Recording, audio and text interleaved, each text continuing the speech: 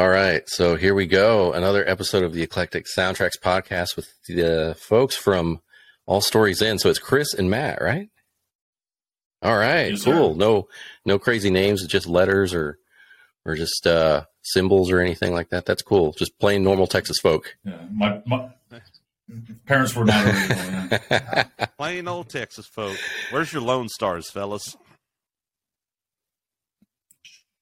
They're hiding. We've all had plenty of Lone Stars. They're below the I belt, bet bro. you guys certainly must have had, unless you don't drink. I'm imagining you had your fair share of Lone Stars and what are they called? Why can't I never remember this? PBRs. PBRs. Right? Yeah, on the that's because I drink them and I don't remember. Yeah, Blue Ribbon. Perhaps Blue Ribbon.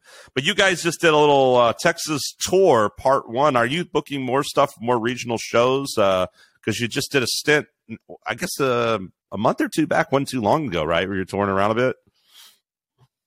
Hmm? Yeah, so we just hit up a couple of places around town, or not around the state. First, we went to San Marcos, which isn't very far at all. Then we hit from San Marcos. What was that? Austin? Yeah, we did. We just did like in Texas, like Southern Texas. You did Laredo, Yeah. right? Laredo, Yeah. Houston, Austin, Pflugerville. Pflugerville, Yeah. Didn't you play Laredo, right? Austin.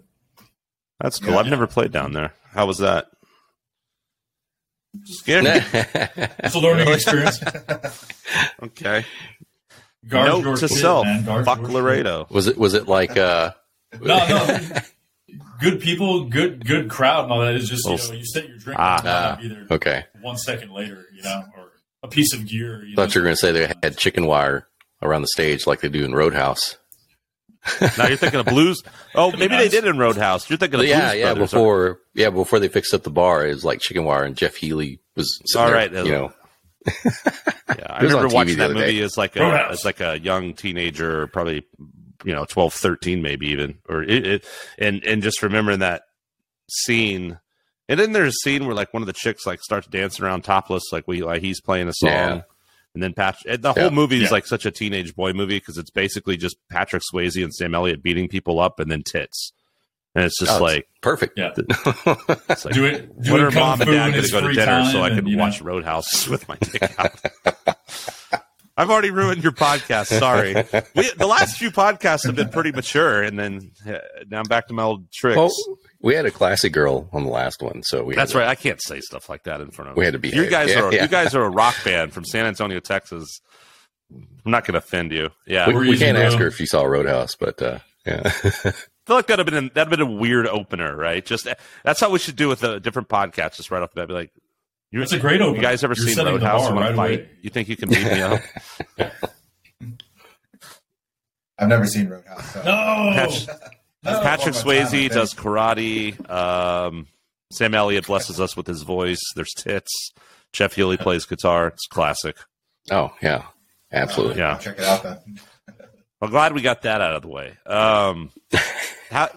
Okay, I was like, where So the that hell was- did that that come was- from? Laredo. Laredo, yeah, is chicken what wire started around the bar.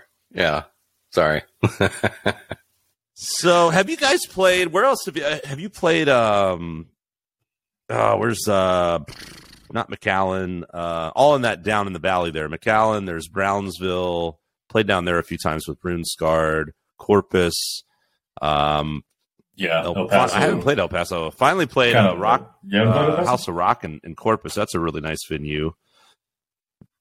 Yeah, I'd like to check that out. Yeah, I it's think tough you to get mentioned into, some but we stuff. finally, yeah, it's really nice. And they were very cool.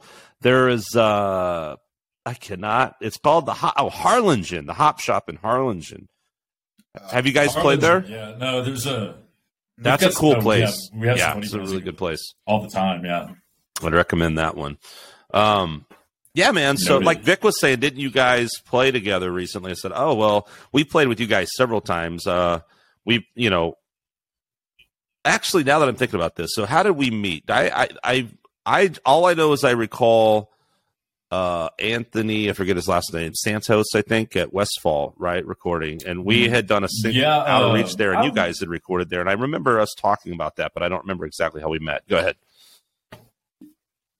I want to say the first time we really met, we were playing a game. Really? Okay, and then maybe we just found that out. And but before that, I think we were just friends on Facebook, Right. as musicians and whatnot. But we finally met. Oh yeah, okay. If I'm not That mistaken. you're right. I do remember that because at that show you were a trio and you were playing guitar and keys. Yes. Correct. Okay. Cool. Yeah. But you still do some. You still play keys some, but you're doing. Yeah. I think you and I are similar. Like we play like these different instruments, and when Good Rogering started, I wanted to do keyboards and I wanted to be like Neil Fallon, and then I was like, oh wait, but I suck at singing, and so it took a while, and everyone's like, why aren't you playing guitar? And then I ended up back on guitar, and then kind of became the singer guitar player guy. But I do the same thing sometimes. I won't play, especially when you have a bigger band, when you have another guitar player, you have that, you can do that, which I love. And I've seen you've been doing that recently, which is cool. I like that you can, sometimes you're playing guitar, sometimes you're not, you're just fronting. Yeah, for sure. I come from like theater, stuff like that, so it's a big deal. Sure. To be able to entertain. Yeah, I can tell. And when you're stuck at that pole, yeah, it's tough when you're it's hard fucking to pedal entertain, dancing around, and if it's a trio, man, you're so busy pedal dancing and multitasking. It's That's very right, hard to have that balance. And so, so that was always when we were a 3-piece that whole time. Like I was happy with the music and everything. It was just killing me on stage, man. I'm like, this is boring. I know it's boring. well, it's we got to do something. It's impressive. The impressive part of that aspect, though, was just watching you do the multi-instrumentation live was a cool factor to see.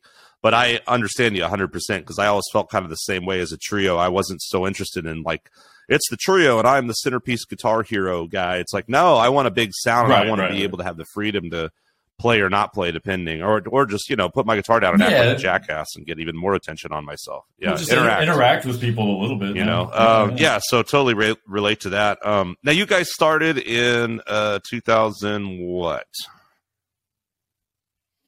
Well, okay, so that's kind of a story. In all seriousness, we started like in 2006. But there were some long hiatuses, people making babies and getting divorced and yada, yada, yada. And then probably about, when did you start? Right before the album dropped. So I'm going to say about maybe 5-6 years ago, we kind of rekindled the flame. We all got back into a good place. We were like, let's do this again. When you say that, was it the same people? Like someone got married, had a baby, said, nah, screw this, got divorced, and joined the band again? At first, yeah, it was. It was at first. And then things changed over time, as I'm sure you know. But yeah, it was. Initially, when we had all got back together, it was the original guys. And then my best friend, him and I have been playing guitar together for like 30 years or something. Kind of like, I assume, I don't know how you and your guys are, but y'all seem... Yeah, I mean, the thing about a Good Rogering, I mean, it's actually pretty similar. I moved here. Vic's one of the first, probably my longest running friend here, or certainly one of them. I moved here in 2004. Vic, I think we met in 2005. Yeah. In a Spanish class, and then I just we had a blast. We had a blast, and we used to go to the old back room. We were over on the east side campus, AC&C. We used to go over to the back room. Right. That was the last year or two. It was around, and just shoot the shit, talk music, drink beers, and so we became friends. And then 2020 happened, and Vic was like, "I've been blessed with this amazing, robust, deep, beautiful Victor voice, and I'm doing voiceover work, and would you like to do a podcast?" And first I came, and then I said, "Yes, Vic, I would love that." So, but so we've known. You didn't even clean it up. I don't have time for that. But where the hell? I'm sorry, rant. I'm in a ranty mood, I guess. I'm over here talking about my love affair with Vic, and I got totally sidetracked. Oh, I know what it is. So at the time. I had like a cover band, and then I joined this band called Quarter Shackle, and then but I was always like, I want to have my own band. My brother was here; we were writing music.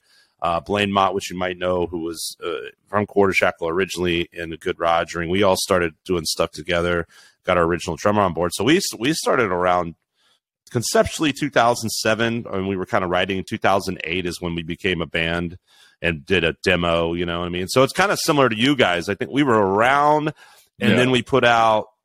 For our first 2 albums, and actually we're, playing for a few years as a trio, and I'd have a guest musician once in Blue Moon, but then the same kind of thing happened, went on hiatus for over 3 years. And so then when I came back out, it was with some of the guys that I'm with now, like Sammy. So now Sammy is the longest running sort of member of the band, and Rom's been with us for a long time, almost as long. So 2016.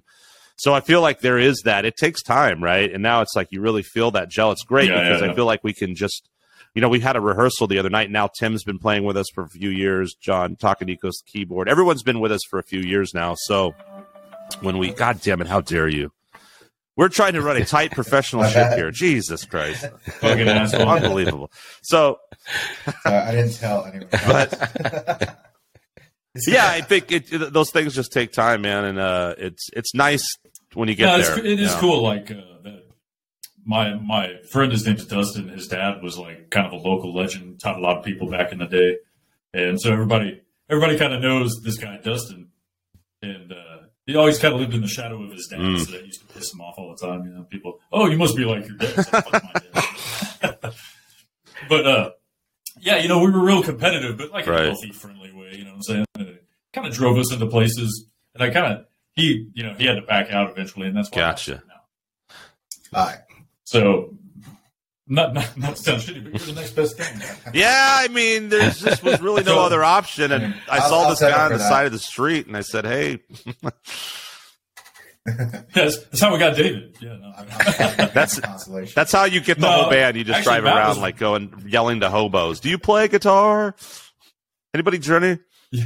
Well, I started teaching guitar at Sam Ash a few years back, and Matt. Oh, that's cool. A student of mine. That's cool. At a certain point, he got to a level I was like, hey, man, you want to be in a band? all anticlimactic. He's like, dude, it's pretty awesome. Like, I have students now that I've had for years. I mean, I've been so many over the years of guys that I started when I was Espinoza. One of our first guests we had on was someone that I met when that was probably 2006, I bet, Dick, right around the time I started teaching. Yeah. Not long after teaching at Strum. Yeah, teaching at Strums. I mean, I had students that were teenagers or 14 years old that are probably 30 years old or something now, and it's kind of wild, and it's very cool. That's and cool, even even kids now that are still teenagers, and I'm like, Jesus, dude, you're really good. Like, you should teach now. Like, I didn't know. I was always like, maybe I'm not good enough, and and now I'm like, yeah, I could have been teaching. It's funny you say years because it's not more than most people. Even if you know your basics and you got you're fairly once in a blue moon you might get a student. I think I've had like 2 or 3 people in my entire tenure of teaching where I was like, holy shit, you know what I mean? Like, one guy once I was just like, let's just jam because you're fucking awesome, but that's like so rare, most of the time it's like people, that's why they're there, And then the rest of us take lessons from like Carter Arrington and shit. I don't know if you know who that is, but like total beast mode, like freaks.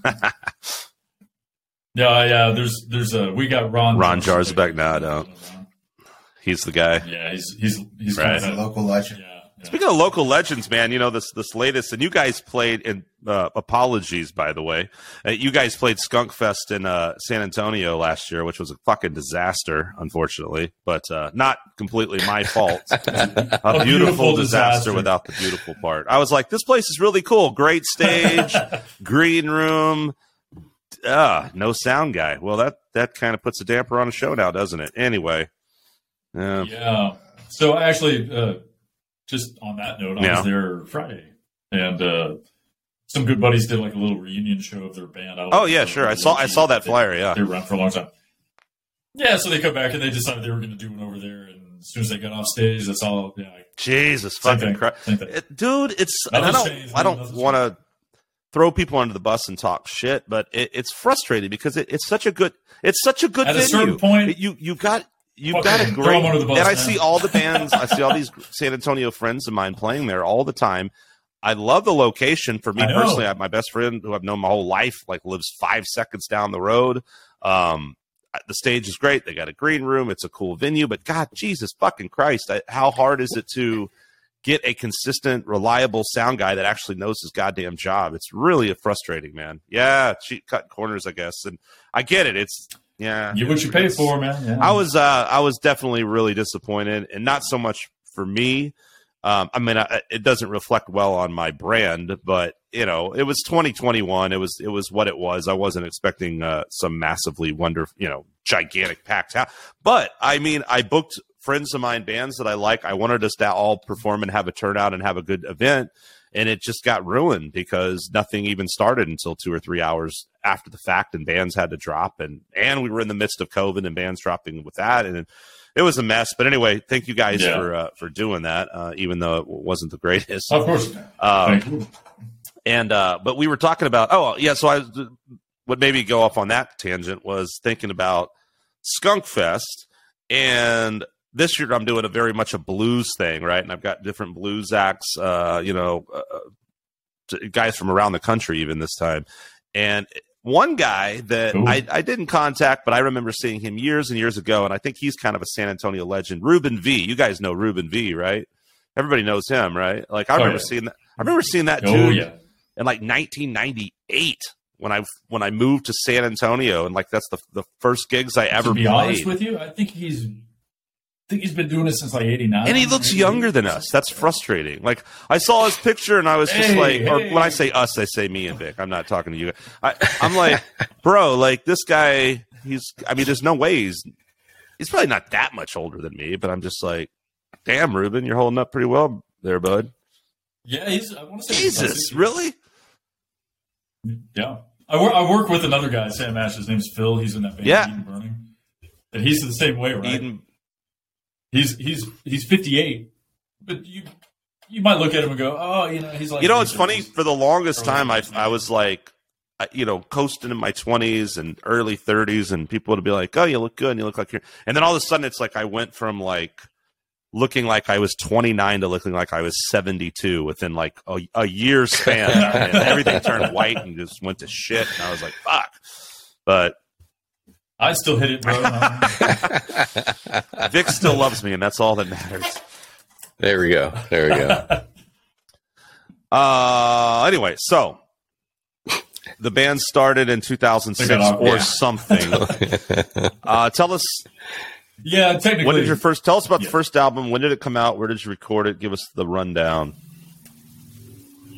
So yeah, like you were saying, that's the Anthony Santo. That's where he enters the picture, right? So we've done, some one-off like demos and stuff like that before, but it was really we were a garage band, man. Looking back, it was just garage. When we got back together, kind of that was the point. We were like tired of the garage. Let's do this for real. You know what I mean? So that was the whole point. Was we need a body of work, so let's go hit a studio and lay down an album. You know what I mean? And it was kind of just that, really. We all got back together, and the writing just happened. Like, it took like 2 days, and we had 13, 14 Holy songs. shit, man. Wow. And I'm not even joking, right? Like, just me, the drummer, and the bass player got together, and we just pounded all this stuff in one day, man. And, we took time to develop it later. but yeah, I know what you mean. Like, I like writing that way, when you just kind of, sometimes you jam, you get the embryo, and then you cultivate we just had all these... I can clearly remember there's 3 of us, right? We all look at each other, and we're like, holy shit. Beer? But that's the real motivation. Let's write these let's write this album real quick so we can get some beers. Come on, let's get this done. But yeah, it was a pretty cool thing, man. It doesn't always work that way, but that day it did, man. It was pretty awesome. So yeah, we went to talk to Anthony Santo. Westfall Recording, which I forget the name. Yeah, he was out of. I think he might have used to work in New York. I think there's one in New York, and then he relocated here. He was great to work with. He was. I believe so. Yeah, I enjoyed it a lot. Actually, it was pretty. Sometimes you kind of butt heads or you don't see things. He was pretty. I was kind of for us. We we did our Outer Reach single with him, and I've worked with different engineers and stuff. And I'm usually pretty hands on producer wise. I know what I want and I write all that kind of stuff. But I usually look at it as an engineer and a co-producer a lot of times, which is great. And I was, I kind of worked with some of the same group of people quite a bit. And then I started just kind of branching out and wanting to work with different people on different projects and records, and which I think has been really personally good and valuable for me, because I feel like I learned different things. And we all, at this point in time, most of us have some kind of DAW, and we kind of know, we can pre-produce and do our own stuff and even mix to a certain degree. But, you seek out different professionals. But that's something I've been kind of enjoying. And so, yeah, I mean, even just doing that one song with him, there was, just like with anyone, there were certain things I was like, oh, that's a cool, interesting thing. That's one thing I really like. I mean, we played on his drums, and I was like, I got really ambitious. I was like, I'll drum, and then it was like, no, you won't. And then he drummed, and we were like, it's cool, but fuck it, let's get Rom in here, and let's get our drummer on here. So I'm glad it took a little extra time and a little extra money, but we were like, yeah, let's do that. And one thing I love about that is we had a song that my brother and I had written, and we had the acoustic, it was acoustic guitar with some percussion demo and vocals. And then we went in there and I just made up a bass line in the studio because it had no bass. And he just had and I love that bass line. And then I love playing bass actually and writing bass lines. And then it's probably one of my favorite guitar tones I've ever tracked actually is the guitar solo on that song is just I think it was a Telecaster that he had through a little orange amp, and it sounded fucking great. I love the tone, man. So everybody has different shit that's always kind of, cool and unique. And sure. Now, do you guys go ahead? I think. Oh no, I was just gonna say the part that I probably enjoy, like you're talking about doing the producing. I like to really all the vocal choreography and all the harmonies and all the how that's gonna go down. Really, we like to pre-plan all that stuff. It's pretty much. When we go in the studio, it's going to end up whatever. What's funny about me, and I say funny meaning probably irresponsible, but I write really fast. I either write really fast or I don't. It's because once I get in that headspace, I'm like, you know what I mean? Like I get it, right? Because it's like you get an idea and you roll with it, and I'm Absolutely, like, let me just wing some harmonies. And I'll put a song together in a couple of hours, and the whole fucking thing with harmonies and all of it. The problem is then I never really go back to it until I go to record it. And then I'm kind of going back and going like, okay, I like all this. What the fuck is it all? Right. And kind of having to, gotta go yeah, exactly. And I've even done that. We were talking about this with Atlas Miller on the last podcast. Rick, I think about tracking in the studio and capturing the magic of, solos and stuff. Well, these guys are more jazzers, world music guys, but there's something about that. A lot of times in the past, if I record a solo in a demo and I like it, I'll either go back and relearn that because that's what came out of me organically, and I don't want to try to force something else. I'm like, that's cool. Mm-hmm. That was the solo. It came out in the moment when I was writing the song and the energy was there. And maybe I'll relearn it or I'll just go. Now, that's another great reason to have DI shit, right? And then you go like, well, cool. I'll just reamp this thing and do whatever I want with it. So do you guys now, though, do you have a post that, have you been using different places for your singles, or you have a certain place you're going in San Antonio? Where have the singles been recorded at? Well, kind of like you. I like working with a lot of. It's good to cross pollinate and try to know as many people as possible. Yep. It's all about people, right? So I'm always trying to do that. The singles we just put out, they're part of the cool. upcoming EP. Yeah, I was going to ask. So we recorded all those at the same place over at Stone Creek Sound in Helotes. And the producer over there, his name is Mac Damon. And he's good, man. He's got a really clean sound, man. He's very, very... Yeah, they sound great. And I love all the artwork, too. Who's doing the artwork? That's a good friend of ours. His name's Rahul Longoria. And his wife, they weren't married at the time, but I collaborated with her on a couple songs while they were getting engaged and all that stuff, and he just happened to be a graphic artist, man. He was doing stuff for a few other bands, and I like his eye. I like what he does. Yeah, and more, just like you said, you start out. I can remember going back and being like, you're so excited when you have your first demo, and then you go back, and you're like, well, okay.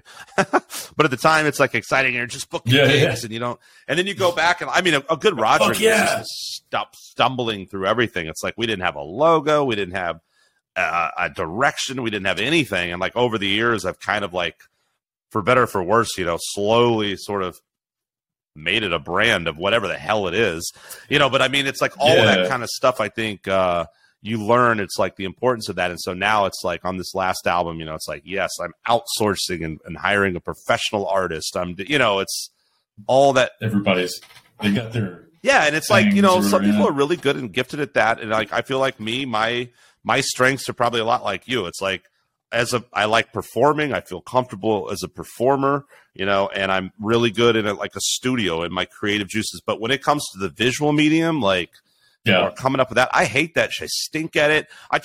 There's a few times I've tried to make a flyer, and I think I've made some decent flyers. I've done some of this past Skunk Fest flyers. I've done certain things, but usually if I start doing something, it takes me forever for starters. And secondly, I've done some things and then someone else will be like, oh, well, let me take a look at it. And then they come back and I'm like, oh my God. Like, okay, so that's what real art looks like. Like why am I fucking spending I think you got to find what you're good at, roll with that and find out where to, how to delegate to the two reasons. Yeah. One, you're not great at everything. Two, time man, you can only have so much freaking time, right? And all these things take time to be done correctly. So props on that. And I think you can tell when an artist is working with professionals. Yeah, it really just comes down to that, right? You don't spend your time playing music or making flyers. Yeah. And it's, it really does come down to that, man. I think back in the day for me, like I used to run, I don't know if I'm sure you're familiar with Midnight Rodeo. Here in San Antonio, in Austin? There in Austin. It's closed down. It was a corporate thing, but I worked for them. Wasn't that right? Yeah. Yeah, it was right off. Yeah, I think that's like a fucking beer garden now or something. Yeah, okay. Pint house. Yeah, it's been closed probably a year or two now, but. Right. They were around for like 30 years. Anyways, my whole point there was I was a traveling manager for them, and I'd go around and I ran all these country bands, and that's all I did for like 7 years, right? So contracts, paying them out, all this shit. So I really paid attention to like their merch and their, like what's selling, and I pay very close attention, almost taking notes like I'm in school, right? Because I knew when I left there one day, that's great. I want to sell this shit. I don't want to have a table full of stuff that I don't, So I kind of draw from that. I think about what they did and what I saw them, and I kind of approach our stuff the same way. I'm like, well, that's eye catching, like their stuff was, and it sells, and it, what I mean.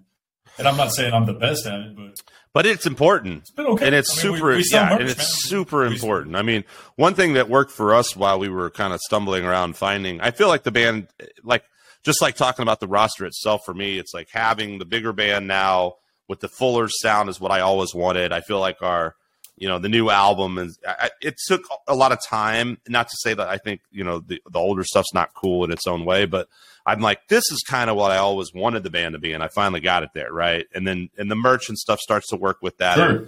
and it's just a process of kind of going there. But yeah, all those things matter, man. Like the visuals matter, having videos matter. Like this is.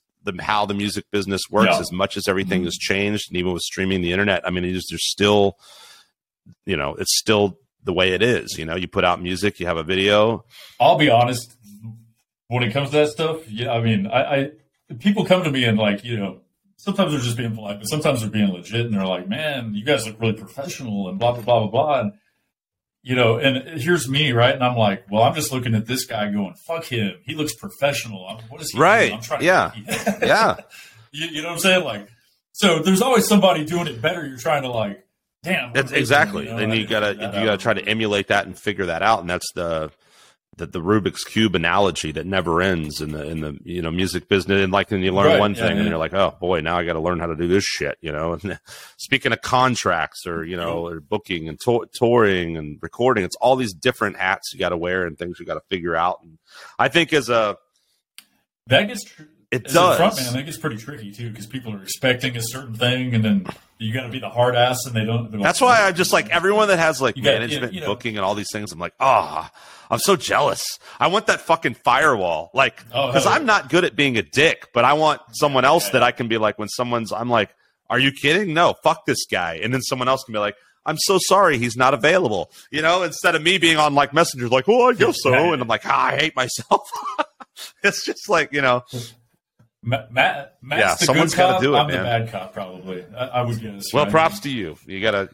I mean, there's a way to be cordial about it, but you can't say yes to everything. You can't take on everything, and you got to start looking at it. When you actually start looking at your band, it's fine if it's a hobby. That's fine. There's nothing wrong with it. But if you're looking at it even as a hobby, but as something that's monetary that you want to, brand and try to sell merchandise and make money, all these things matter, and you have to make business informed decisions, right? I mean, I think for the guys that stay in the ring and get anywhere, at some point, the longevity, you kind of become savvy to that. There's really no way around it. But yeah, man. So tell us about, speaking of music videos and the professional. I mean, so especially your latest one, like you've gotten some good traction on these singles, but Taurus did really well in particular. And I think there's a story behind this, but I can't remember what it is about the boxing and everything. So tell us about about this song, the origins of the song, how that and how that segued into the video, how all this came about?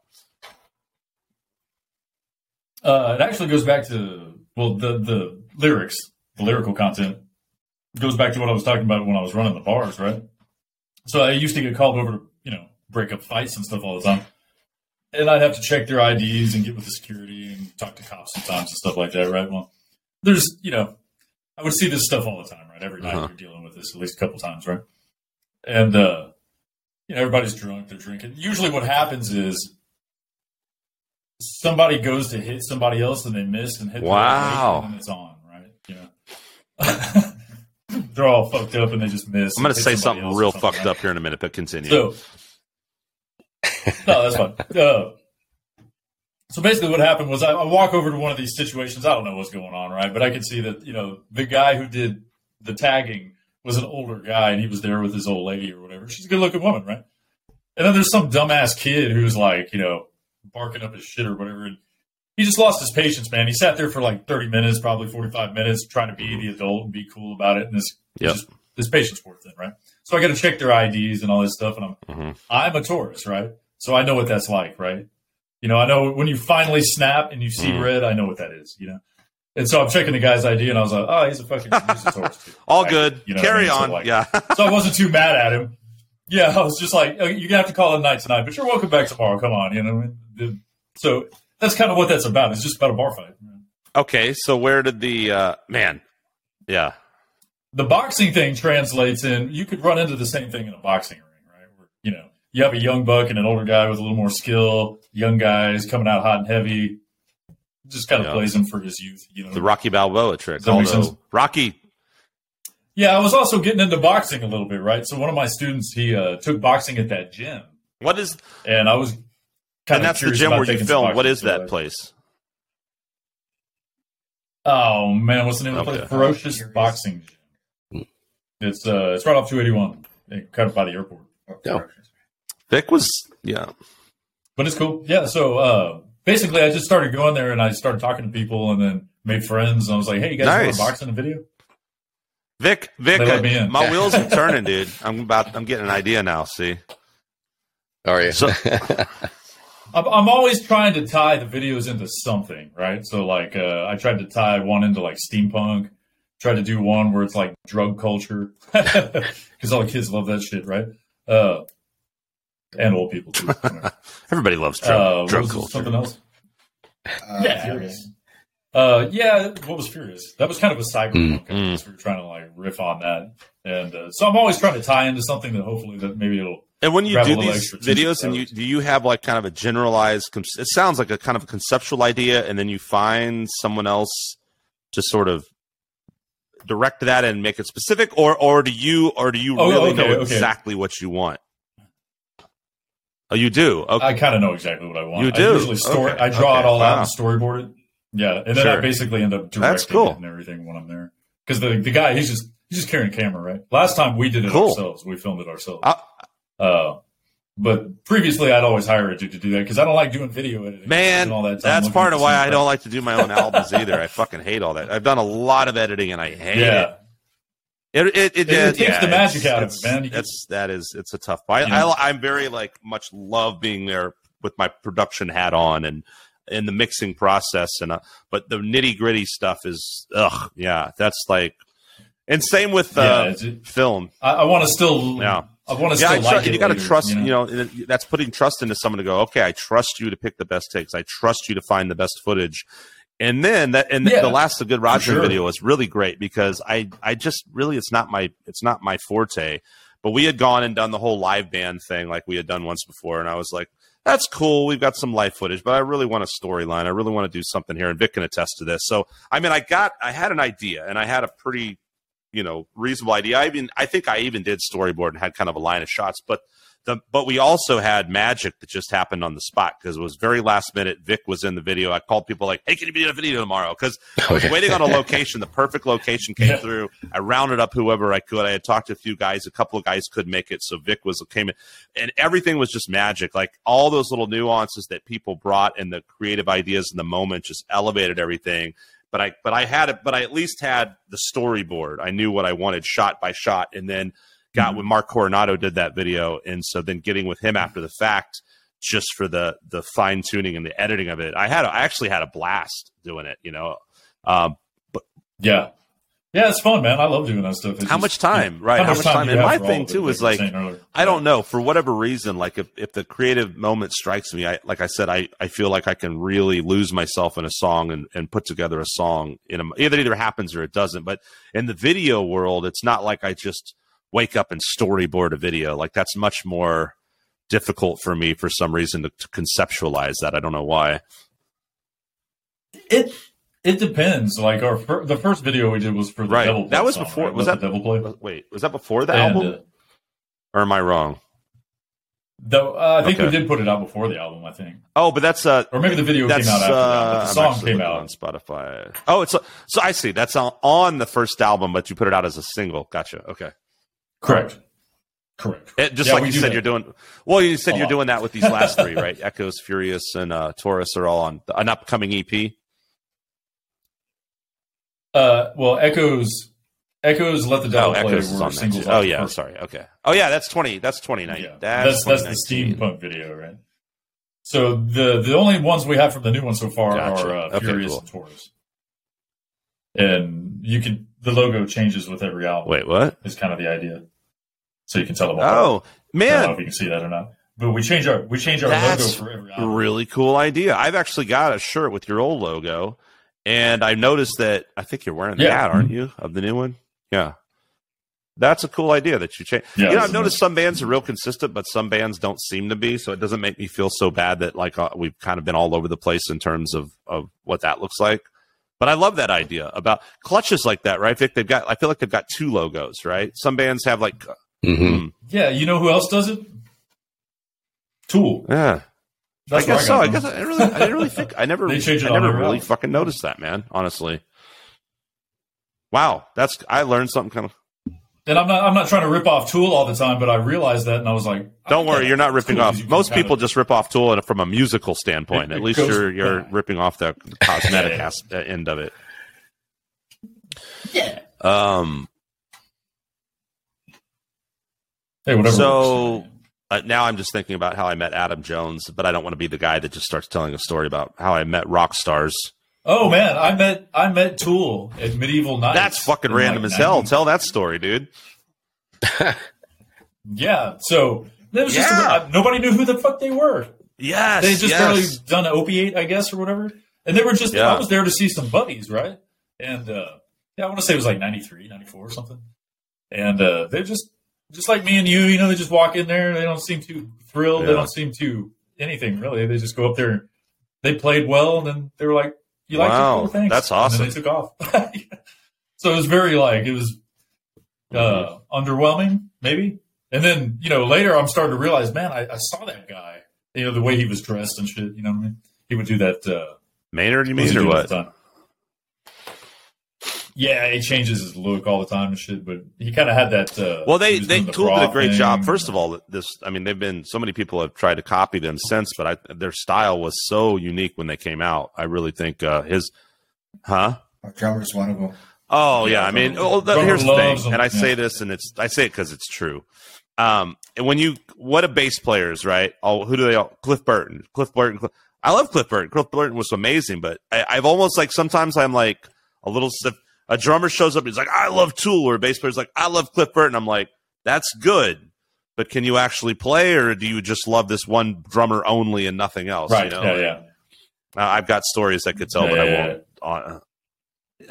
I remember a guy one time opened his bass after talking about, he said, about, I don't know, Cliff Burton, this and that, being in jazz band or what this, and then he opened his case and went, the strings looked like they from the 70s, and we just went across this. It was like, and I don't think he ever moved his finger behind like 3 frets. I was just going like, what in God's fucking name is happening? It was very weird. Like I'd say I jam with some guys way back too, and they're like, yeah, man, Metallica, Cliff Burton, and like open up their storage unit, and there's like holes in the drums with tape, and I'm just going like, oh my God, like, and this was before I knew anything. This was before I was even in like real bands, but I knew enough to be like, this sucks. Yeah. Well, that goes to show, though, right? The visual aesthetic matters, right? Like, I mean, that's not even playable. I mean, tape on the drum. Now, it's one thing if you can play. I will say one thing for our old drummer. I'm throwing a lot of people under the bus on this show. I don't give a fuck. But like, it's overdue, Vic. Right? Like we've been all cordial for a few weeks. Fuck it. Let it out. Let it out. But I mean, nothing I'm saying is not true, right? So I've had several drummers in a good Rogering over the years, and one of the guys we had for a little while, the tail end of the original, me and my brother sort of core, was this dude that we had. We had a few drummers, and then we were auditioning guys, right? And it was so frustrating because I've changed so much because I used to see a guy going apeshit on the drums, be like, "Whoa, he's so cool." Now I'm like, I don't want that fucker in my band. Because there's no discipline, you're right. I mean, like maybe it's his jam rock or stoner rock, that's fine. But I don't want a guy that's just like there to get his fucking rocks off. I want we're playing a song. There's a time and a place for the jamming and your moments, and that's how a band, with composed music should operate. For what we do in our style and everything. But so these guys. I'll just remember this one guy sitting on YouTube. Blah blah. And plus, it was like guys from Dallas and stuff. It's like, I doubt that's going to work. You're going to drive to one rehearsal and never come back. It's a long drive. This guy sent a video of him with a cover band, and he is just playing on a Black Crowes song like it's a Tool song. And it's just like, what are you doing? Like, just fucking all over the place. And you're just like, thumbs down, bro. Like, but anyway, so at the time it's like, and then guy would show up like, oh, I love good Rogering. And we're like, oh, we'll come for an audition, give him 2 songs. He shows up, be like, well, I'll listen to it on the way in the car. Yeah, this is going to be a fucking nightmare. You know what I mean? Like, so there was a few of those moments. And then this dude showed up. My point of this story is, don't judge a book by its cover, right? Because this guy shows up and he gets out of the car and he's just a total goober looking dude. He's barefoot. His drums aren't in cases. He's got this little jazz kit. Me and my brother are like, oh, Jesus Christ. And he proceeded to fucking nail our shit. Like he had charts, like he knew his shit. And he was an educated musician who did his homework and nailed it. Mm-hmm. And I mean, he looked kind of bizarre, this little squirrely dude with a jazz kit on stage, but his kit sounded great. He learned the music. We used to play Master of Puppets as a trio. We played some progressive stuff. And he did great. But the funny thing about him was he just hated white people. It was weird. And he was white. I mean, I hate myself, but I'm not going to put that on the whole race. That's not fair. I guess he was pre-woke. I don't know what was going on, but he hated white people. Yeah, man, he was like a decade ahead of his time. Fuck white males. I was like, yeah, bro. It's going to be so trending in 2021. Oh, dude. Yes. Now, did that just happen, or do you know that we covered that?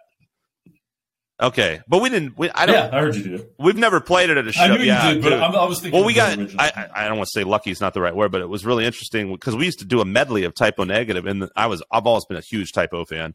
And when Peter Steele died, we had a show booked like the very next day, and we played that song as a tribute. And dude, Typo, they're so great. I feel like they're underrated. They got a great cult following, but they're really a great band.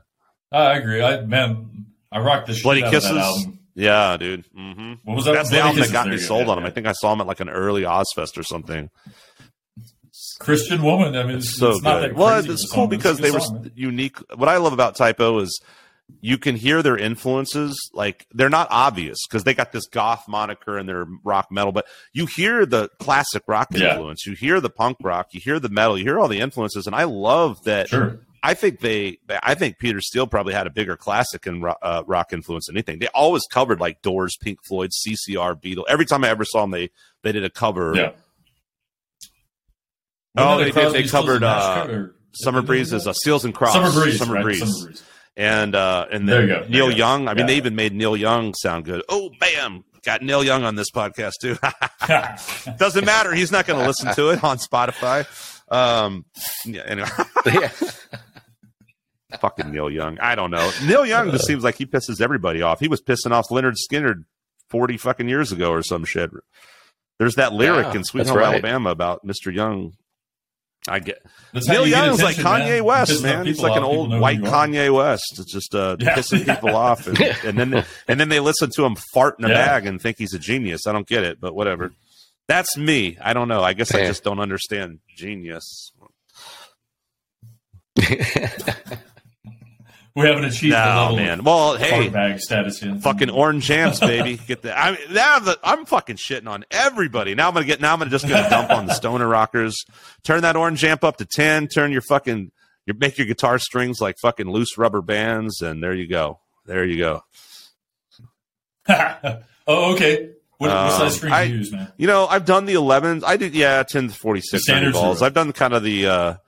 I tried going to 11s for a while, and they were just a bit on the thick end. But I kind of want to do it again. Sometimes I try different hybrid. That's what she said. No, she didn't. I wish. But what about yourself? Are you a? I've been using. Well, I have 10s on right now, but I usually. So you're really thin. You really disappoint the women. Hey, don't go there. No, I kind of my thing is in a world where everybody's getting these deep, chunky strings and stuff. I don't feel like really. That's interesting. Like I don't feel like especially in this. Oh man, and all that stuff that's going on now. It's very like in the music. It's set in the music. You know what I mean? And everybody's going for baritone sounds and all that stuff now. And it's funny you say that because I'm actually playing this. I was just talking to Vic about kind of just playing these different. Dude, I'm excited, by the way, to play in December. Thanks for getting us another show at Amp Room. Shout out to Amp Room. We had a blast with you guys playing there last time. Sure. I really dug that venue, man. Dude, this is going to be great. So, All Stories in album release. And this is long enough we can actually plug it on the podcast. And the podcast will actually be out even if we drag our feet for a month. I was happy. I was like, great. We have a damn, that's badass. So December 2nd at Amp Room in San Antonio, Texas, All Stories In album release show, and that'll be Lena Unchained's debut show in San Antonio, most likely too. So that's going to be fucking fun, man. Where was I going with that? I was just talking about playing these different bands, and one of them I'm playing, doing a show one-off with this band Tibetan Sky Burial. And they have a baritone guitar, man, and it sounds cool. Like nice. It's interesting. I'm at a point where I've had this happen a few times where I'd like to have a 7-string guitar just for those moments, like when we need to go, tune down and have drop C and the low A and all that, because you have to have a guitar set up specifically there. But playing 7-string is so fucking weird. Do you have a 7-string? Do you play that at all? So another funny you would ask, right? So we did that tour, and one of the bands that played with us, they covered a couple of shows for us. They're called, what are they called? The Churn? Yeah. The guitar player gave me, the Holcomb 6-string PRS that I have? Really? Those are set up for drop C. Oh. And that's why I usually use that, yeah. They come that way, right? So they have a 7-string counterpart. He just gave you a guitar? Holy shit. Yes. Denny from The Churn. Thank you very much. Wow, that's amazing. What was the band? Man, that's fucking crazy, dude. I feel so bad right now for. They were really cool guys. It's the band when you guys. I came and did that acoustic last minute thing when you guys played Hanover's in Pflugerville. And who was on that? Yeah, were those dudes playing 7 strings or no? Because they kind of had a more progressive, modern sound. Sometimes. They switched, I think. They went from 6 to 7. Those guys were cool. But I know what you mean with the 8-string stuff when you get into gent and stuff. Maybe I'm just too old for that. Like, I respect it. It's cool, but I kind of feel, to be honest with you, I kind of feel the same way. Like, he gave me that guitar, right? And I'm sitting there playing, and I'm like, why do I? I mean, a 7-string I think is cool, but like, I don't really need it. I mean, I don't know. Yeah. It's kind of a weird thing trying to think. Yeah, 8 strings. I mean, at that point, it's just like, you don't need I don't know. It's just like you're playing both bass and guitar. That's in the same register as the bass. That's the thing. Right. There's not really a need for it, but I guess stylistically, that's what that music does. Exactly. Which is, great because you're always pushing boundaries. I mean, once upon a time, Led Zeppelin was this boundary pushing thing, and now it's 8-string guitars or 20-string guitars or whatever these kids are doing these days. I don't know. However many you can shove on that bitch. There's like those old fucking 80s things too, like 34 fret guitars with Michelangelo and shit, like for just ridiculous bullshit. Oh yeah. Have you seen the one that's it's just the metal, like the fretboard is just like a truss rod with the frets. What? That's all it is. Was there like floating? Man, I remember one of the early NAMM shows I went to. There was this company. I can't even remember what they were called now, but they made their guitars were all glass. It was pretty cool, actually. And I don't know what happened to them, but I know there's stuff made out of all kinds of different shit. And, people. When you say drop C, though, so tell me about your tuning. Is that a standard? What do you guys typically tune to? When we play live, we tune to drop C. So basically, D. So okay, there's just a whole. Yeah, all right, gotcha. Right, like I should know that, but I was seeing if you knew how you tuned your guitars. Do you have any specific brand? Do you have brand loyalty to like strings or anything like that? I wouldn't say loyalty. I'm kind of a creature of habit, though. If it ain't broke, don't fix it, right? So I usually use D'Addarios of some sort. Ernie Ball is usually what I go with. I fucking hate Ernie Ball. I'm giving a major shout out to Ernie Ball on this podcast. We call him one of our sponsors unofficially, just because they've hooked me up for a while now, and but I just did a big order from those guys for the upcoming Invincible Czars tour. So shout out to Ernie Ball, shout out to Roland, hopefully several Godan, all these guys I work with. Well, I'll be honest, I work at Sam Ash, right? So if I buy like a 10-pack of D'Addario strings... I used D'Addarios for a while. I don't really have anything against them. And in fact, I used them, I think, on my acoustics quite a bit. But for some reason, I just had a few bad batches or something and a few strings broke. It's one of those just silly things. And then I was like, man, fuck this guitar, fuck these strings. And started using Ernie Balls, and I've just been using Ernie Balls forever. So yeah, it's a fluke thing. And then all of a sudden you're just... I think I used to try out different strings of guitars, and then I just started using the Ernie Balls, and so I was like, "All right, I'm cool. These are cool." My best friend's dad, right? The guy I was talking about earlier, he's like a local legend, taught everybody guitar back in the day. He swears by GHS boomers, man. Really, I used those things. That was one of the first strings I ever used, like way back. Yeah, that's it. He swears by them, man. I'm like, how do you not break those things, man? I don't know. Roger Zombek used the same thing. Yeah. What about keyboards? Since you're a keyboard, by the way, did you start on piano or guitar or both kind of at the same time, like me? Like, what's your musical background? No. Me personally, I guess I already kind of told you that. Nerd. No, I'm just kidding. I did, right? So I've been playing music. My dad, right? Most dads coming from Texas make your kids play football and do stuff like that, right? My dad put me in plays and sing and dance type things. So we lived in Branson, Missouri for a little while, and I was in all these shows as a kid. And before I even really knew anything, they're just like, here's a guitar, play this chord and that chord, and then sing and dance. You're going to be on Hee-Haw, boy. That's what I did, right? Yeah. Yeah. Basically, the Mel Tillis show and stuff like that, yeah. So I kind of got and then... not to get too deep into another tangent, I lived in a Christian commune for a short period as a kid, and it was based around a musical artist named John Michael Talbot. He was the head honcho, right? So he had a music career and was doing Christian music and dressed like a friar. All this stuff. But anyways, he did music video shoots for his stuff back in like 85 or whatever. So I'm in these things, right? No shit. Oh, wow. That's where I learned a lot of that stuff, was being a kid and that stuff. And then as I got older, like, I didn't even want to play music, man. I'm like, Dad, let me go play football with my friends, right? And my parents got divorced, and then my football player friends started trying to play music, and I already knew how.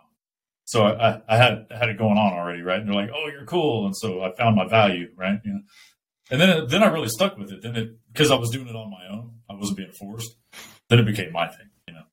And basically I started on drums and guitar, I guess, but for the past probably 5 or 6 years, I've really been teaching myself piano. Do you teach guitar primarily, or do you teach multiple instruments? Right. I teach a bunch. I teach everything. I can play every instrument. Like that, but I teach. I don't. I won't teach piano because I didn't start with it, and I don't have great strategies for it. Right. I teach bass, guitar, voice, drums.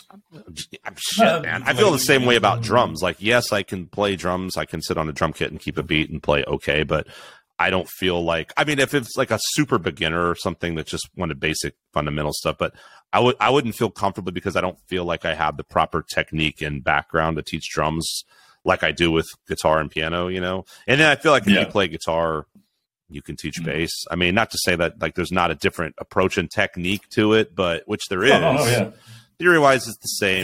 Theory-wise and everything. All the other things, the funny thing about all those other instruments are like if you play a stringed instrument and you understand music theory and then, oh, this is tuned in fourths or this is tuned to this and blah, blah, blah. Well, then you can basically kind of teach any of those to a beginner because all you got to do is go, okay, let's see, how's this put together? Right. So this is this, you know, and you don't have to be like a master fucking ukulele player. We got to geek out on this sometime, man. You know about the 7-string pattern? I guess not. No, that's why they made 7 strings. Enlighten me. Where are you going with this? But there's a 7-string pattern that unfolds if your guitar is tuned to perfect fourths or fifths. There's a 7-string pattern. And it's on everything. It's on the ukulele. It's on. Hold on. Did they all end up being different alphabetical notes or something? The 7 notes, natural notes of music. Yeah, if you just forget the note names, right? It's basically like if you know like your C major scale on a 6-string. If you start right, so you have a C and then an F and then the B flat, like you're just yeah, but you're going the movements, right? You're going whole step, whole step, whole step, whole step, and then the next one you drop down half step, whole step, half step, whole step. That's part of it, right? So right above that, if you had a 7th string, you would have another whole step above your C. Does that make sense?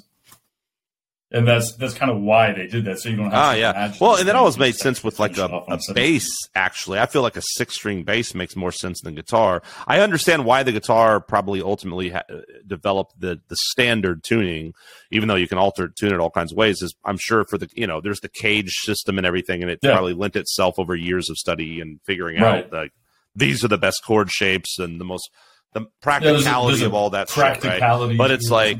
it actually makes more sense if you look at a bass or something that's just tuned in straight fourths. You don't have that anomaly because that anomaly string fucks up everybody. It's like I'm teaching you guitar and you're going to do it except for the B string, which completely fucking ruins everything. So forget about your pattern, your consistent pattern. But guys like Stanley Jordan, he just tuned all in fourths. Like he just tuned the top 2 strings to C and F. So he truly did tune in fourths like that, which I guess. Who's that guy? Oh, fuck yeah, dude. I met Mike Dawes. I have an awesome picture of me, Mike Dawes, and Eric Gales at a NAMM show. It was a complete and total fluke because I saw Mike Dawes performing because a buddy of mine that was making pedals had talked with him, and Mike Dawes was interested in this pedal. So I lingered around like a weirdo at this NAMM thing, and he got done with his performance, and I was talking to him and everything. And then all of a sudden... And I had seen, like, while he was sitting there, another guy started jamming around the corner. And I was like, fuck, this guy's crushing it. What's going on? Sure as shit, it was Eric Gales just destroying it, just like with a dude on a little thing. And Eric just playing an upside down left-handed guitar, just killing it. And then he pops around the corner, like, while I'm talking to Mike Dawes. And he's like, hey. And the guy's like, oh, I'm a big fan. And they're like, Eric and Gales and Mike Dawes are having this moment. And I'm sort of just awkwardly standing there. And all of a sudden, all these people... like come up and start taking photographs. And it's hilarious because I'm standing there. And so I just I'm in these photos with these dudes. And literally someone's like, you hear people like whispering, like, that's Mike Dawes. That's Eric Gales. I don't know who the guy is. I was like, I don't know who that other guy is, but those guys are awesome. You don't know yet. Mike Dawes is ridiculous. Like that guy is so good. Yeah, he's so good. No, he'll do that kind of. Yeah, that makes a lot of sense with the way he plays for sure. I got actually the company that since we're plugging companies left and right on this podcast, like that was Tonewood. Have you heard of Tonewood? He's a big Tonewood fan, right? He's like their main dude. That was a demo he was doing with them. So I think he even did a thing with Rick Beato on that. That's that exactly. That's that little reverb. I have that. Yeah, thing, right? It just attaches. It's pretty fucking cool, man. It attaches and you just put a little reverb or delay and shit like that on there.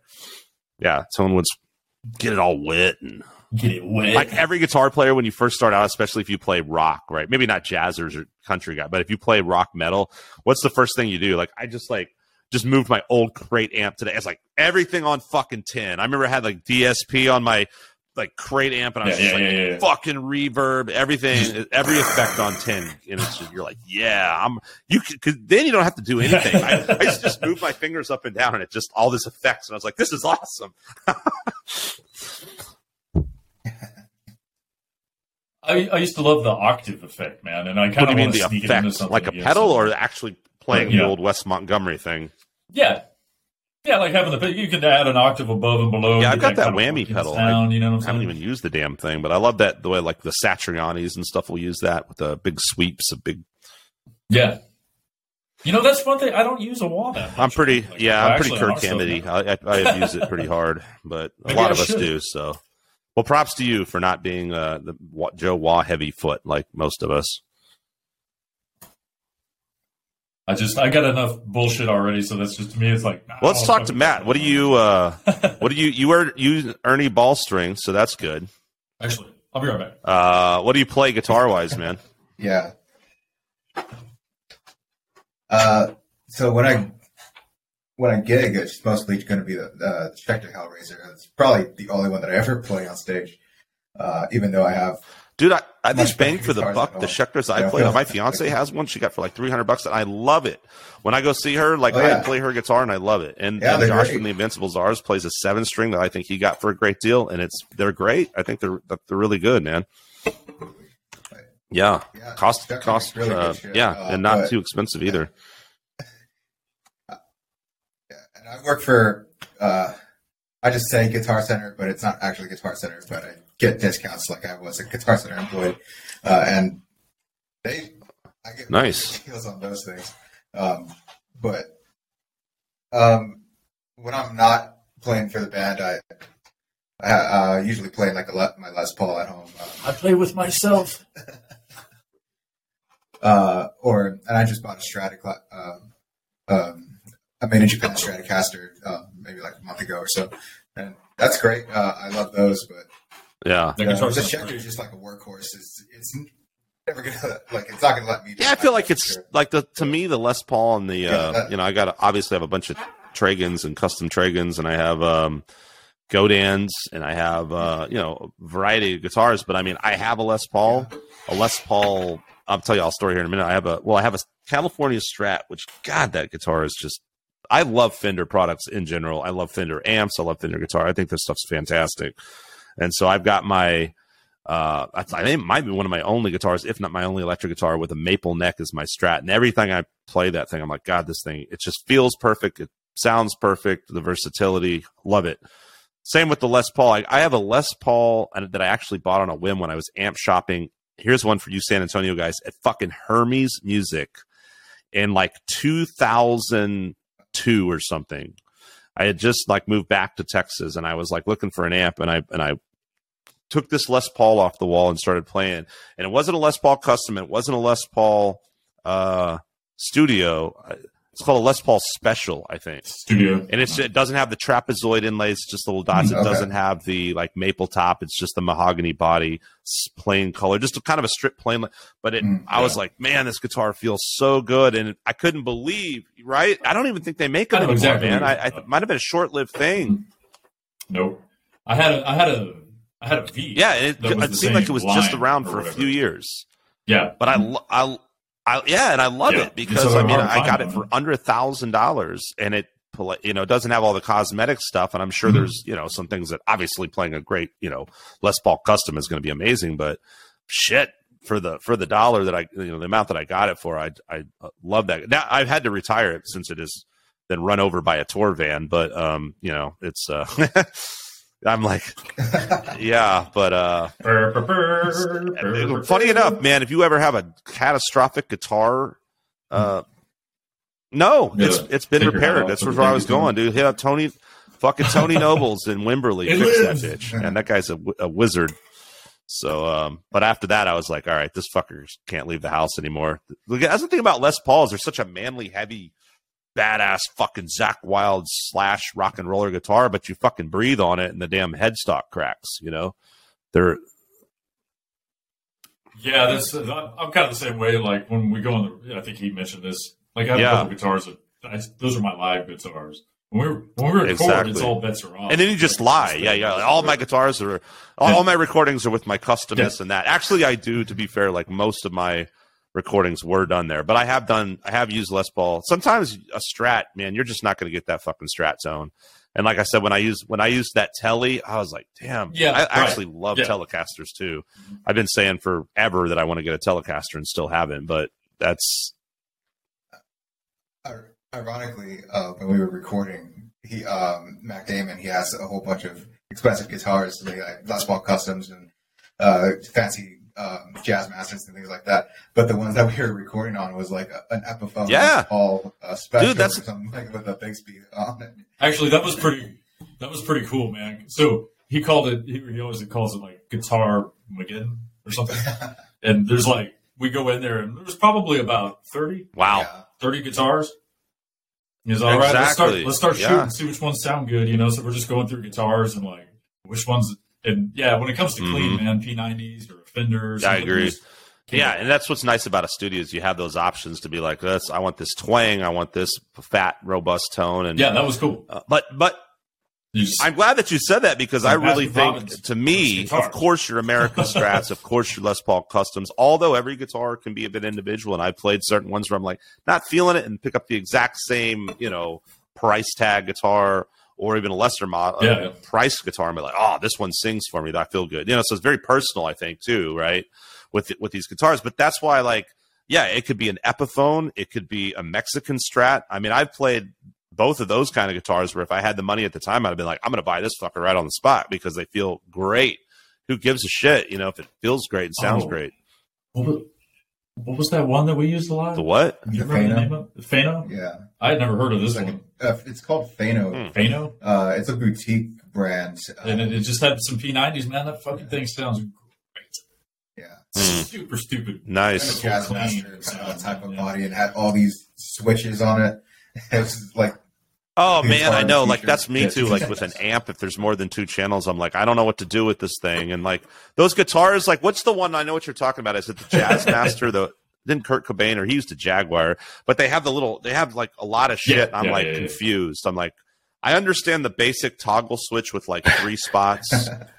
I mean, how much do I even? Yeah.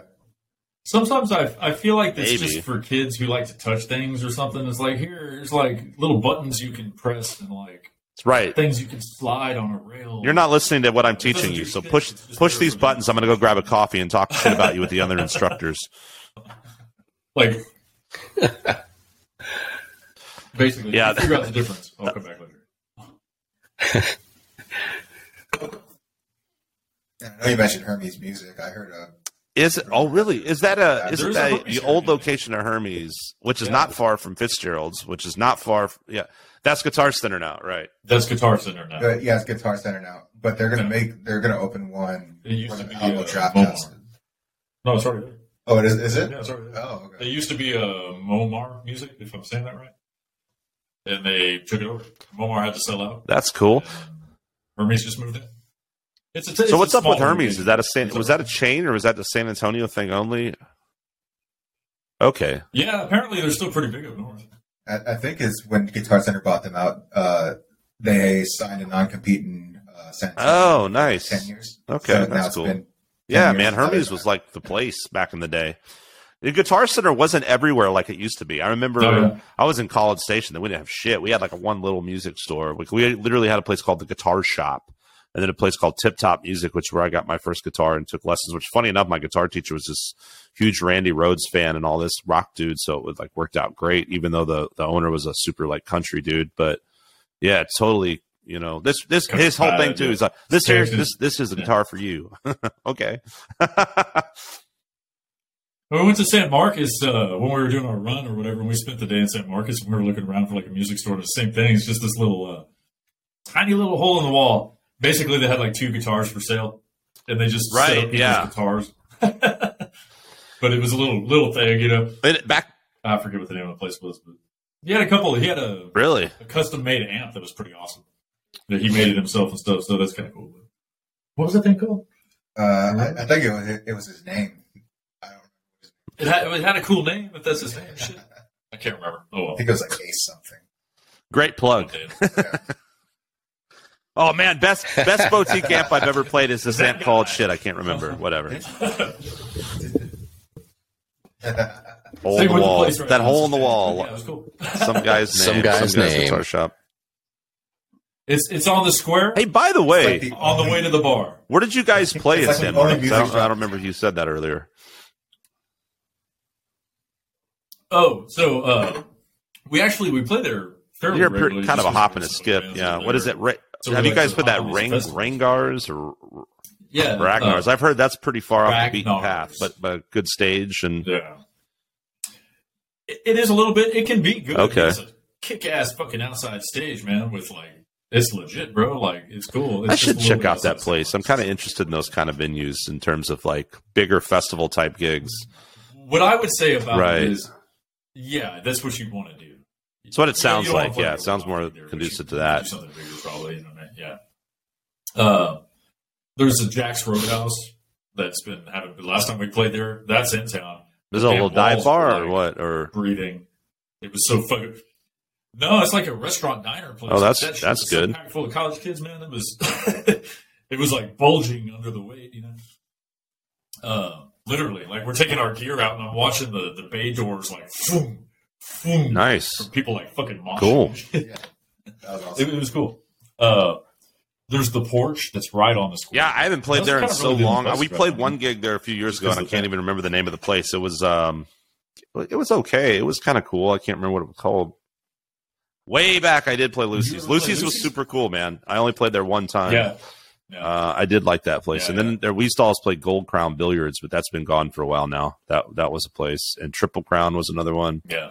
So I'm not real hip into these new venues, but maybe we'll try to mosey on down the road and play a show with you guys down there sometime. Yeah, that'd be cool. It's good to know. San Marcos is always good to us, man. Yeah, I feel like my big thing there is just not really knowing where to play and if it's worth, if it's, but based on what you're saying, it sounds like it's totally worth it to. I will. This is something I've always tried to do, and I did it once really effectively in Austin. I'm kind of not to be shitty or anything, but yes, I'm trying to infiltrate circles. Right, I'm trying to get down to I'll go to San Marcos. Yeah, that's what you got to do. And you got to follow up, become friends. And I have no idea who these people are, but I just initiate. I don't even want to have to. I know exactly what you mean. It's somehow I can go out and even the podcast. I mean, I can obviously fucking run my mouth, but I mean, there are those times when I'm just like, God damn it, I fucking hate people and I don't want to do shit. And then, but once you kind of get out there, you just, it's part of it's like all the things we were talking about. It's part of the deal, man. I don't think as an independent DIY band, you don't have the luxury to sit around and, I'm just going to be, I'm too cool for school artist bullshit. No, you got to go fucking grind it out, man. That means you got to go to shows, you got to meet people, you got to fucking do all this, administrative crap. It's not that I don't like people. I think I just the older I'm getting, the more I kind of I don't know. Exactly. I got to recharge the battery, and I think most of the good stuff, like my writing and all my art and all that stuff, happens when I'm alone. Yeah. Not when exactly. not when I'm with a bunch of motherfuckers.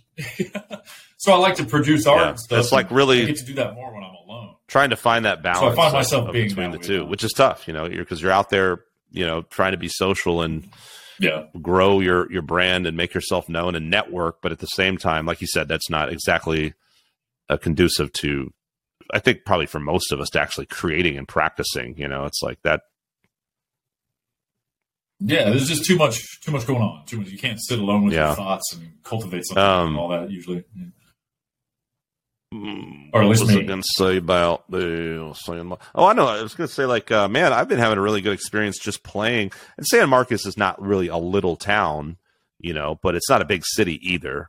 And I think it's really because I think the big cities get real spoiled and the venues get real spoiled and the promoters can get lazy.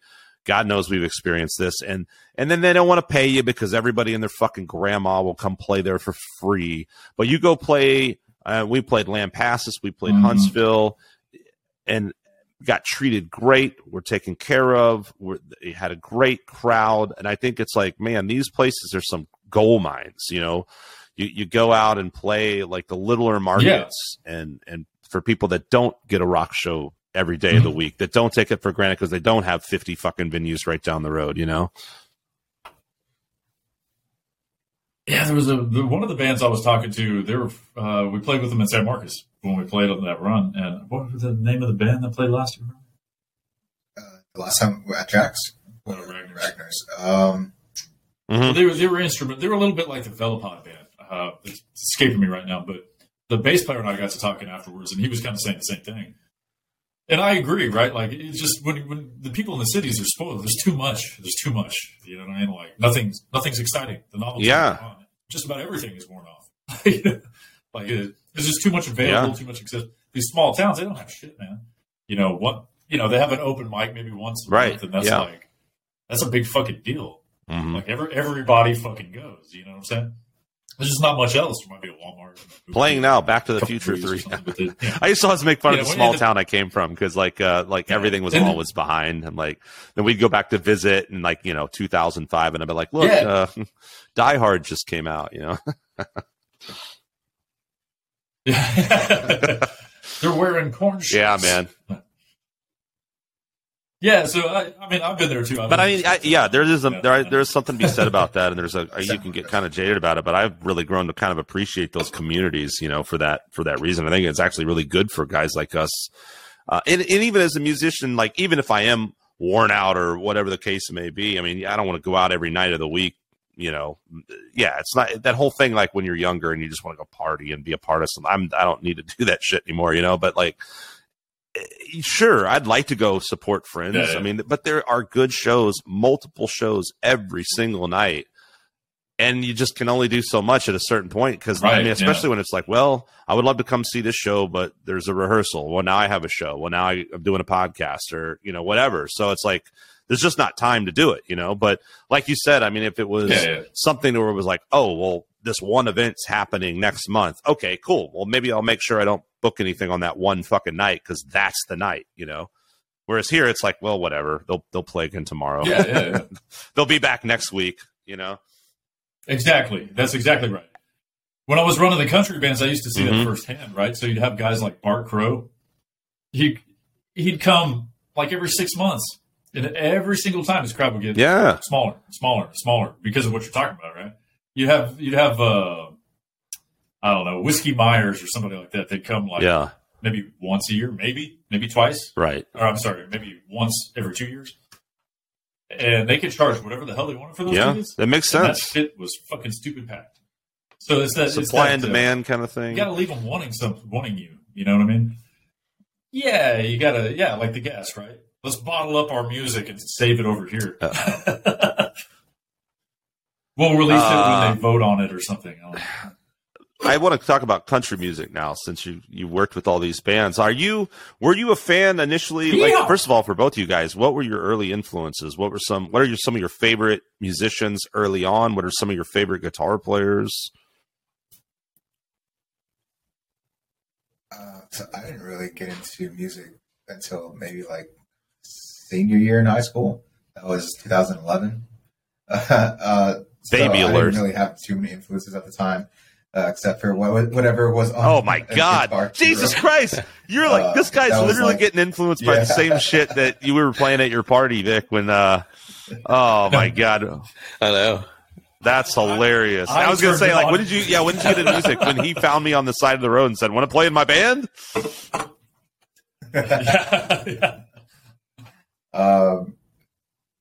I guess one of the first, man, me too. That's the reason I play guitar, man. I mean, if I could cite one thing, it'd be Appetite for Destruction, man, and Slash. That was like where I was like, fuck me, I have to play guitar.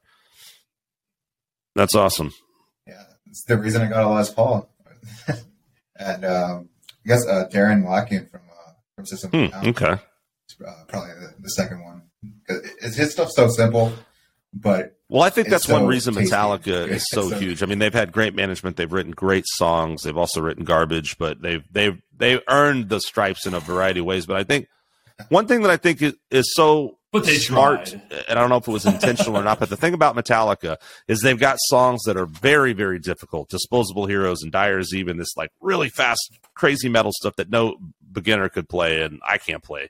But they've got also stuff that almost anybody can play right away, you know, with a little bit of work. And those, I think that's so smart, because it's like, oh, look, I can play a Metallica song. I can't play Master of Puppets, you know, after a few months, but I can play For Whom the Bell Tolls. And then maybe a year later, you can start playing Master of Puppets or whatever, right? So I think that's the AC/DC thing, which I love that stuff. I love a lot of really simple music. I don't love Green Day personally, but the reason I don't love Green Day is because the guy's not English and he talks like he's from England, or sings like he's from England. I don't know why. No. But it's easy enough to get people. No, most people don't have a gut disgust for Green Day like I do, for no real reason, honestly. But like, no, I get exactly what you're saying, and I always thought it was kind of interesting. It's the Kiss factor. I've had this conversation with a lot of people, and I try to not say bad things about Kiss, because almost everyone I've ever met loves Kiss. Like every guitar player loves Kiss, and you're like, they're not even good. Like it's like Ace Frehley's not doing anything amazing. I mean, I think he thinks he is, but.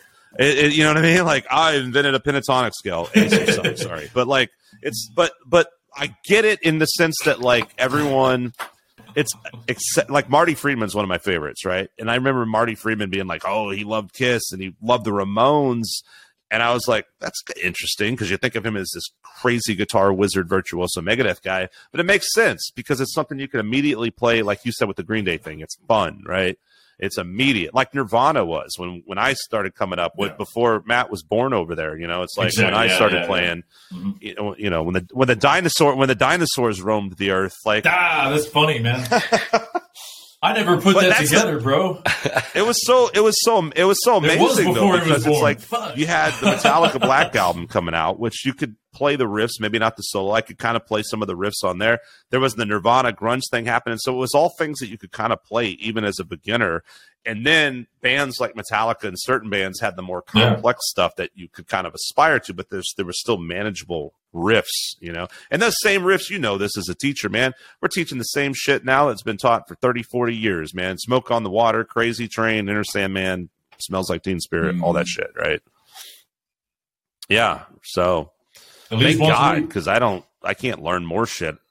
No, I'm like, I like when the kids nowadays, you're like, what do you listen to? I don't know. Well, good, fuck you. I'm going to teach you what I already know then. That's right. No, they come to me. They're like, I'm like, hey, pick a song you want to learn, right? What do? They come with their video game, their Switch or something. They're like, this music. I'm not one to talk. Fuck. I'm not one. I'm going to talk shit about a few people, but I don't talk shit about most of my students and stuff. I really love many of them, and I've developed like lifelong relationships with a lot of people, and I have. But when you're somebody who doesn't want to be there, and you're just there because your mom wants to fuck the milkman or some shit, like I don't like that shit. I don't see dollar signs. I don't like babysitting brats. Someone's got to do it. I feel like I've earned my stripes and been around long enough where it's not me. So I don't teach fucking kids. I'll do like trials, and if it's like a serious kid, I'll be like, holy shit. And when I'm teaching a kid, I don't care if you're 7 or you're 77. We're either like, hell yeah, let's do this. We're excited about music, and we're gonna bond, or it's not. Not to say that I can't like teach someone that's not right. Go ahead. Okay, here's one for you. Do they ever bond on? That's a really good. That's a good question, but like that's a good question. Honestly, bond, like, but you're not too often, really, for me personally. I get that. The burrito kid.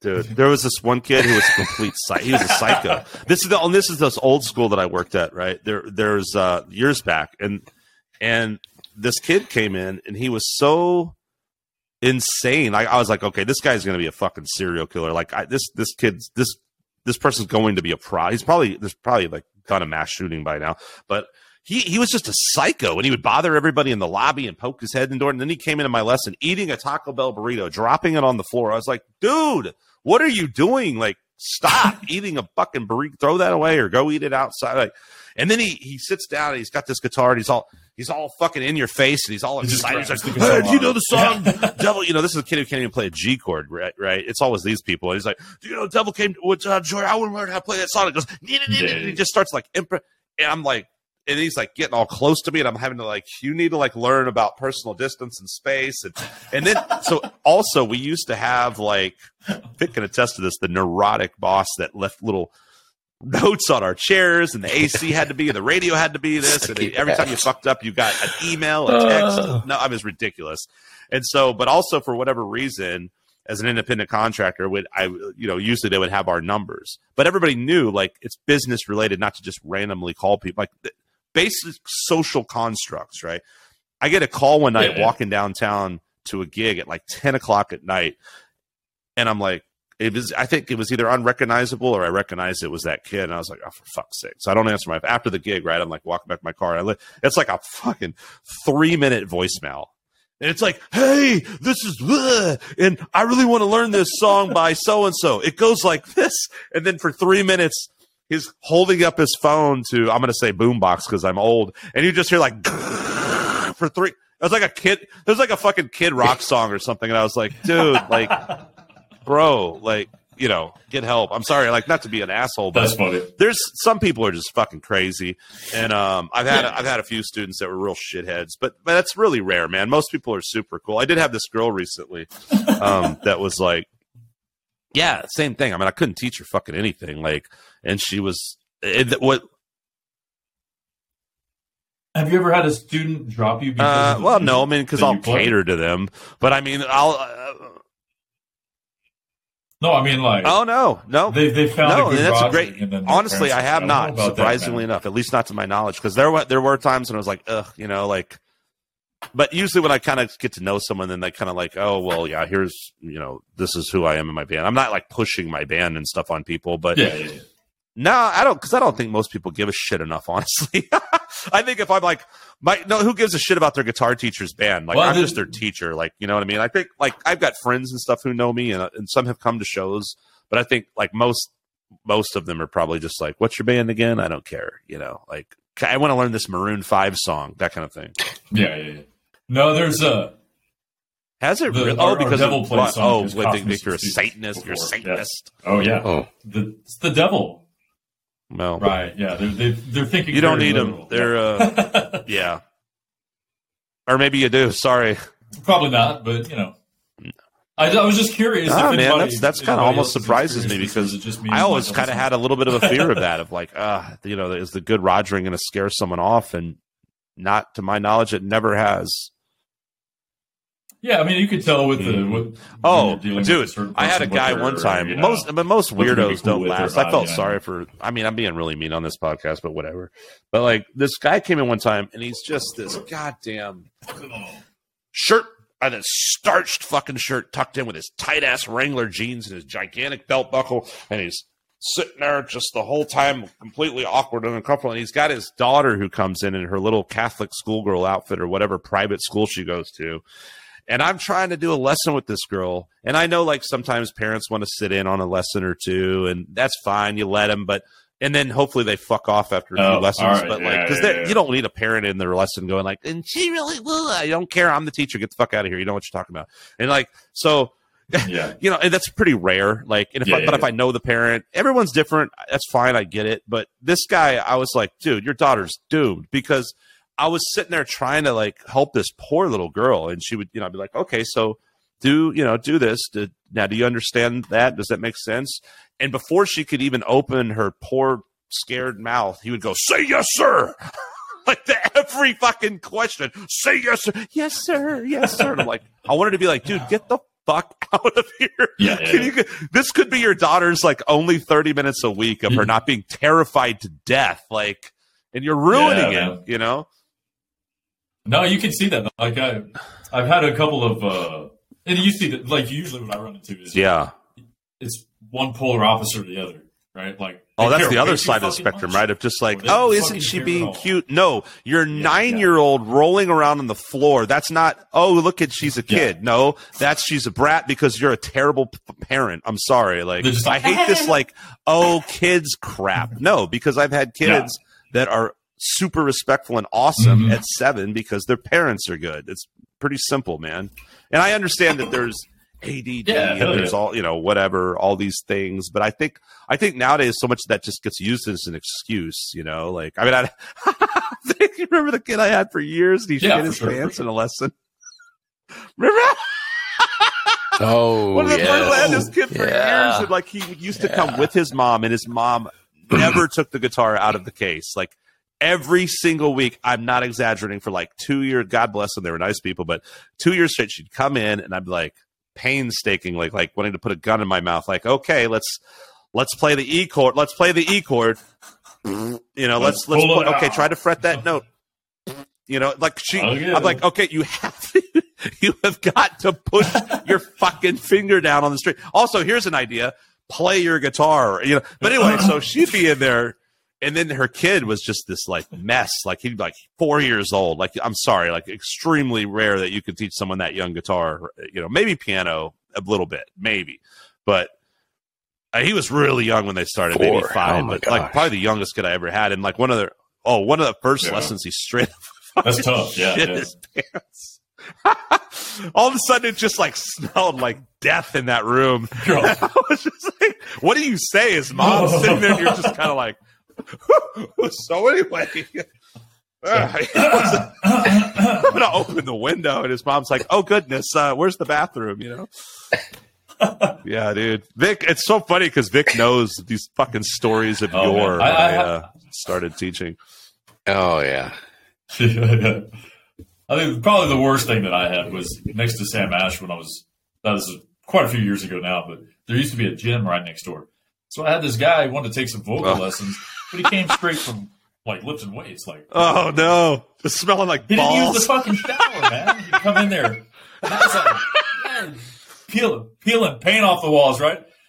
And then to top it off, right, I had this mother-daughter duo that would come in right after him, right? And it's like, motherfucker. So I remember this time they walked in and they oh no, because of the smell. Yeah. Out, well, let me tell you, like, you guys okay? So at this place I used to teach at, they had oh yeah, well, I had a certain situation, and well, let me back up. So I didn't know this was where this podcast was going to go, but it's pretty fun. Like, like we both get fired, you know, as soon as this comes out. But like, I was like, so at the time there was this like genius teaching, like those, yeah, we all know like the math genius guys that are like the jazz guru. They're like the Russell Crowe in A Beautiful Mind, and they know, you know, and like he was one of those guys. And I'm like, this guy was hot, next level, so, you know, playing at the Elephant Room with all the jazzers, really high level musician that then said, whatever, I'm going to go be a calculus major, like one of those geniuses. But he was can you imagine, like, it's bad enough just being like pretty okay like me, but can you imagine being like a musical genius and having to sit down with a little bratty kid and he's over there going like, the feel of this. No, I mean, I'm like, he was so advanced. And then you got a kid going, and so he had this one, like, I think he didn't last very long because then this kid called, and this was the guy, by the way, that I let borrow a book of rags, like Joplin and stuff. And he came back like a day later and was like, yeah, this is really fun. I put this one in a minor key. I mean, ridiculously good, right? I mean, it took me like a month just to learn a rag as is. This guy's like transposing it and shit for fun. And he comes in and this like, I'll never forget this serious guy, the super, you know, eccentric musician with his big fro hair and everything. And he just walks out in the lobby. He's like, I just got called a poo-poo head. and then he was just done. Like, and I was like, I don't blame this guy. So anyway, I inherited all these piano students because they didn't have a piano teacher. So that was a pointless story, but funny. So but this piano used to be in this little isolated room with no windows. And then I got this student, and it was one of the few I've had where the mom always came with the daughter. And they were super sweet, very nice people. And the daughter was really good. I absolutely adored them and loved teaching them. But they had an odor, big time. So bad. I mean, it was tears in the eyes. We had to move the piano into another room with a window. And whenever their lesson came, I opened the window and you know, lit candles and stuff, and then as soon as their lesson was over, like blew out the candles and sprayed and shit. I mean, it's like, what can you do? You know what I mean? I think it was a kind of a cultural thing or whatever. And I'm not going to knock them for that. And also, they were great people, and I love teaching them. But from the perspective of just the school, the business, and then whoever the next student was, it was like. Right. That would have been like one of the very few instances where getting COVID and losing your sense of smell would have probably been beneficial. You know what I mean? Like, It's funny. I ran into someone the other day that was saying that. I can't believe I'm still like hearing about people that haven't had the smell for 6 months and shit like that. Did you guys get COVID? Oh, wow. Actually, right before we went on tour, I finally got it. Well, I say I finally got it. I'm starting to think I had it way back then, too. Before all the shutdown shit. Yeah. But we didn't know it was. But it wasn't a thing yet, right? Yeah. So I just was sick for a day and went back to work and whatever, right? And then right before we were about to hit the road, right? About a week before, just barely. Oh, well, good, man. I'm glad to hear that. Enough time to still hit the road. Yeah, because I think you guys were playing with Tough really on close. Fridays, right? At Hanover's, and that was the band that had to drop because of COVID. And this keeps happening. You keep seeing it over and over. We just played with Snakeskin Prison for their 15-year celebration. What a great, fun show we had with those guys. Our longtime friends from Houston, Welborn Road. And then Inch of Dark, some great buddies who hadn't played in 2 years. Had to sub in because the band Butcher White all got COVID, and so it's kind of a bummer, man. That's been happening to so many people, but at least everyone's living. Yeah, I want to say someone. Yep. Every single show we had when we did that run. Let's end on that super fun, positive note. Pandemics. Yeah, no, I'm just kidding. Where were we before we started talking about people, students with body odor and shit for half an hour? Oh, you were asking us about like, that's fun. Yeah. Oh, my musical influences. That's where we were an hour ago. Yeah. Musical influence. But I grew up in like. 80s, good stuff, 80s man. Pop radio bullshit, man. And then as I started coming into it on my own, that's when all the Metallica, bro. And then then it's like listen to the tough shit. What I'm saying? Whatever, poser. You just like nothing else matters, poser. Can't be a pussy. Yeah. So that's when I started getting into more like the heavy stuff, right? So, but like just recently, man, I went back and I was learning. What is it? Stepping Up by Peter Jackson. I don't know that, but I know Peter Jackson directed those terrible Hobbit movies and King Kong. Recognize it. Okay, right. Not that good. It's a different Peter Jackson. Peter Jackson. It's from like 79 or 81 or something like that. And it's shoot me. I go look it up. I bet you like it. You'll probably learn it on the piano too. Yeah. So stuff like that. Like I like old Phil Collins and shit. Like all the chord progressions, the old Genesis stuff. Something different, I think what really got me inspired to like take guitar to a different level was oddly enough Smashing Pumpkins. It was Siamese Dream. I started hearing sounds on there that I'm like, I ain't heard this shit before. And he just did that run in like a really quirky. I always kind of forget about those guys because I was never a huge. Not all their stuff.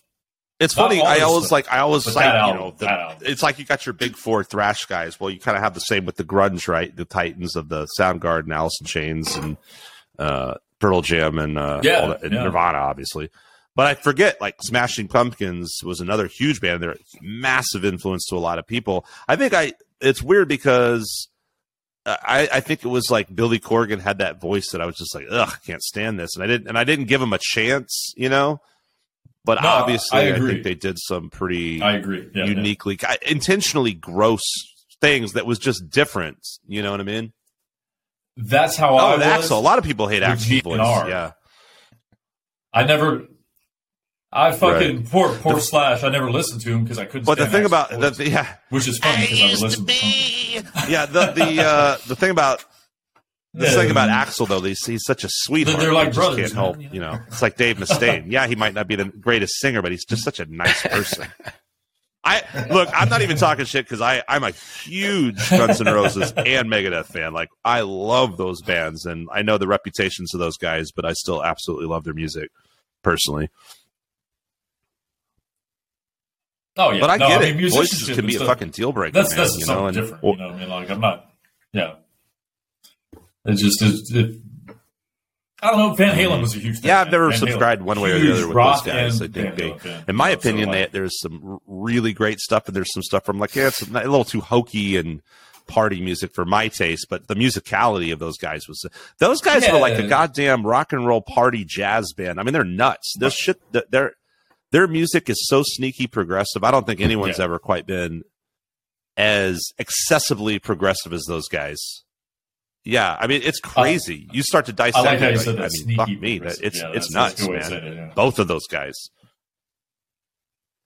Just the Unchained, man. Oh, really? And see, that sounds shit for so long, dude. Yeah, and it sounds simple on this. This is one thing I love about teaching music too, actually, and dissecting songs is because, or transcribing songs is because a lot of times you'll listen to a song. I think oftentimes it's the mark of a great pop song. Not always, like some of them are just dead simple 4/4/3 chords. There's nothing wrong with that. But so many times I found like, holy shit, you start listening and really analyzing. You're like, that was a measure of 3/4. Now that's a key change. That what the hell's the little teeny nuggets, little teeny things that you don't hit you obvious. And it's not like you're trying to do a Rush thing or a Tool. It's not like an obvious progressive thing. It's like they slip and them the in Beatles there were like masters of that shit, man. And every time I learn, it's almost like I get giddy every time I learn a Beatles song because there's always some goddamn clever thing, that you're just like, God, the Beatles did it again, Man, when I saw y'all like Big Butt, man. Y'all played Norwegian Wood, dude. That's one of the easy ones. There's no tricks really up the sleeve there. Yeah, it's funny because as a kid, that was. I respect and I like the Beatles. But I remember that too. Like I was lucky enough when my parents had a lot of classic. They had a handful of classic rock albums that were all iconic classics. And so I always liked the Doors from the time I was a little kid. I had heard a little bit of Eagles, Fleetwood Mac, Rumors. I can cite all the albums, right? CCR, Greatest Hits. And I remember, but then I remember coming into the teenage years and getting into Guns N' Roses, starting to play guitar. And I remember seeing I think CDs were just now becoming a thing, and it's like, I was like, the Beatles, no, they're just kind of like old. No. And then like now when I have students, I'm just like, dude, the Beatles are. Here's what bugs me too, right? Like we can talk shit about certain bands, like Green Day. Maybe you like it, maybe you don't. You can argue about the voice. Same with Smashing Pumpkin. But the guys that go like, I hate the Beatles. I just can't even like what. That's like saying I hate water. I hate air. You know what I mean? Like it's just silly to me. Like the Beatles are just so fucking. They've influenced everything. They're all around you, bro. It's everywhere. They're who they are for a reason, man. Case closed. You're wrong. You lose. I mean, like every fucking Beatles song, like hardly ever wrote a bad song. Like once in a while, I hear a Beatles song that I'm like, some deep cut, and I'm like, okay. But that's like, for every 30 Beatles songs that are brilliant, like one's like okay. Yeah, exactly. Yeah. It's still good though. Yeah. Oh fuck yeah, dude. What was I gonna say? Jackson 5, man. Jackson 5, bro. Like, I realized this a while back, running clubs and stuff, but there's not a soul in the world that won't dance to that shit. Like, if you hear, Want You Back or something in the grocery store, every motherfucker. Because Joe Jackson was a taskmaster, man. He fucking whooped those kids' ass. That's a powerful thing, man. Yeah. They didn't have a childhood. There's a reason Michael Jackson was super fucking fucked up, man. He didn't have a childhood. I think that's why he was manifesting all that weirdo shit. But yeah, goddamn, what a natural. First of all, he was just an inherent talent to begin with, just an absolute natural gift. But they were amazing. You just made me think of something talking about that.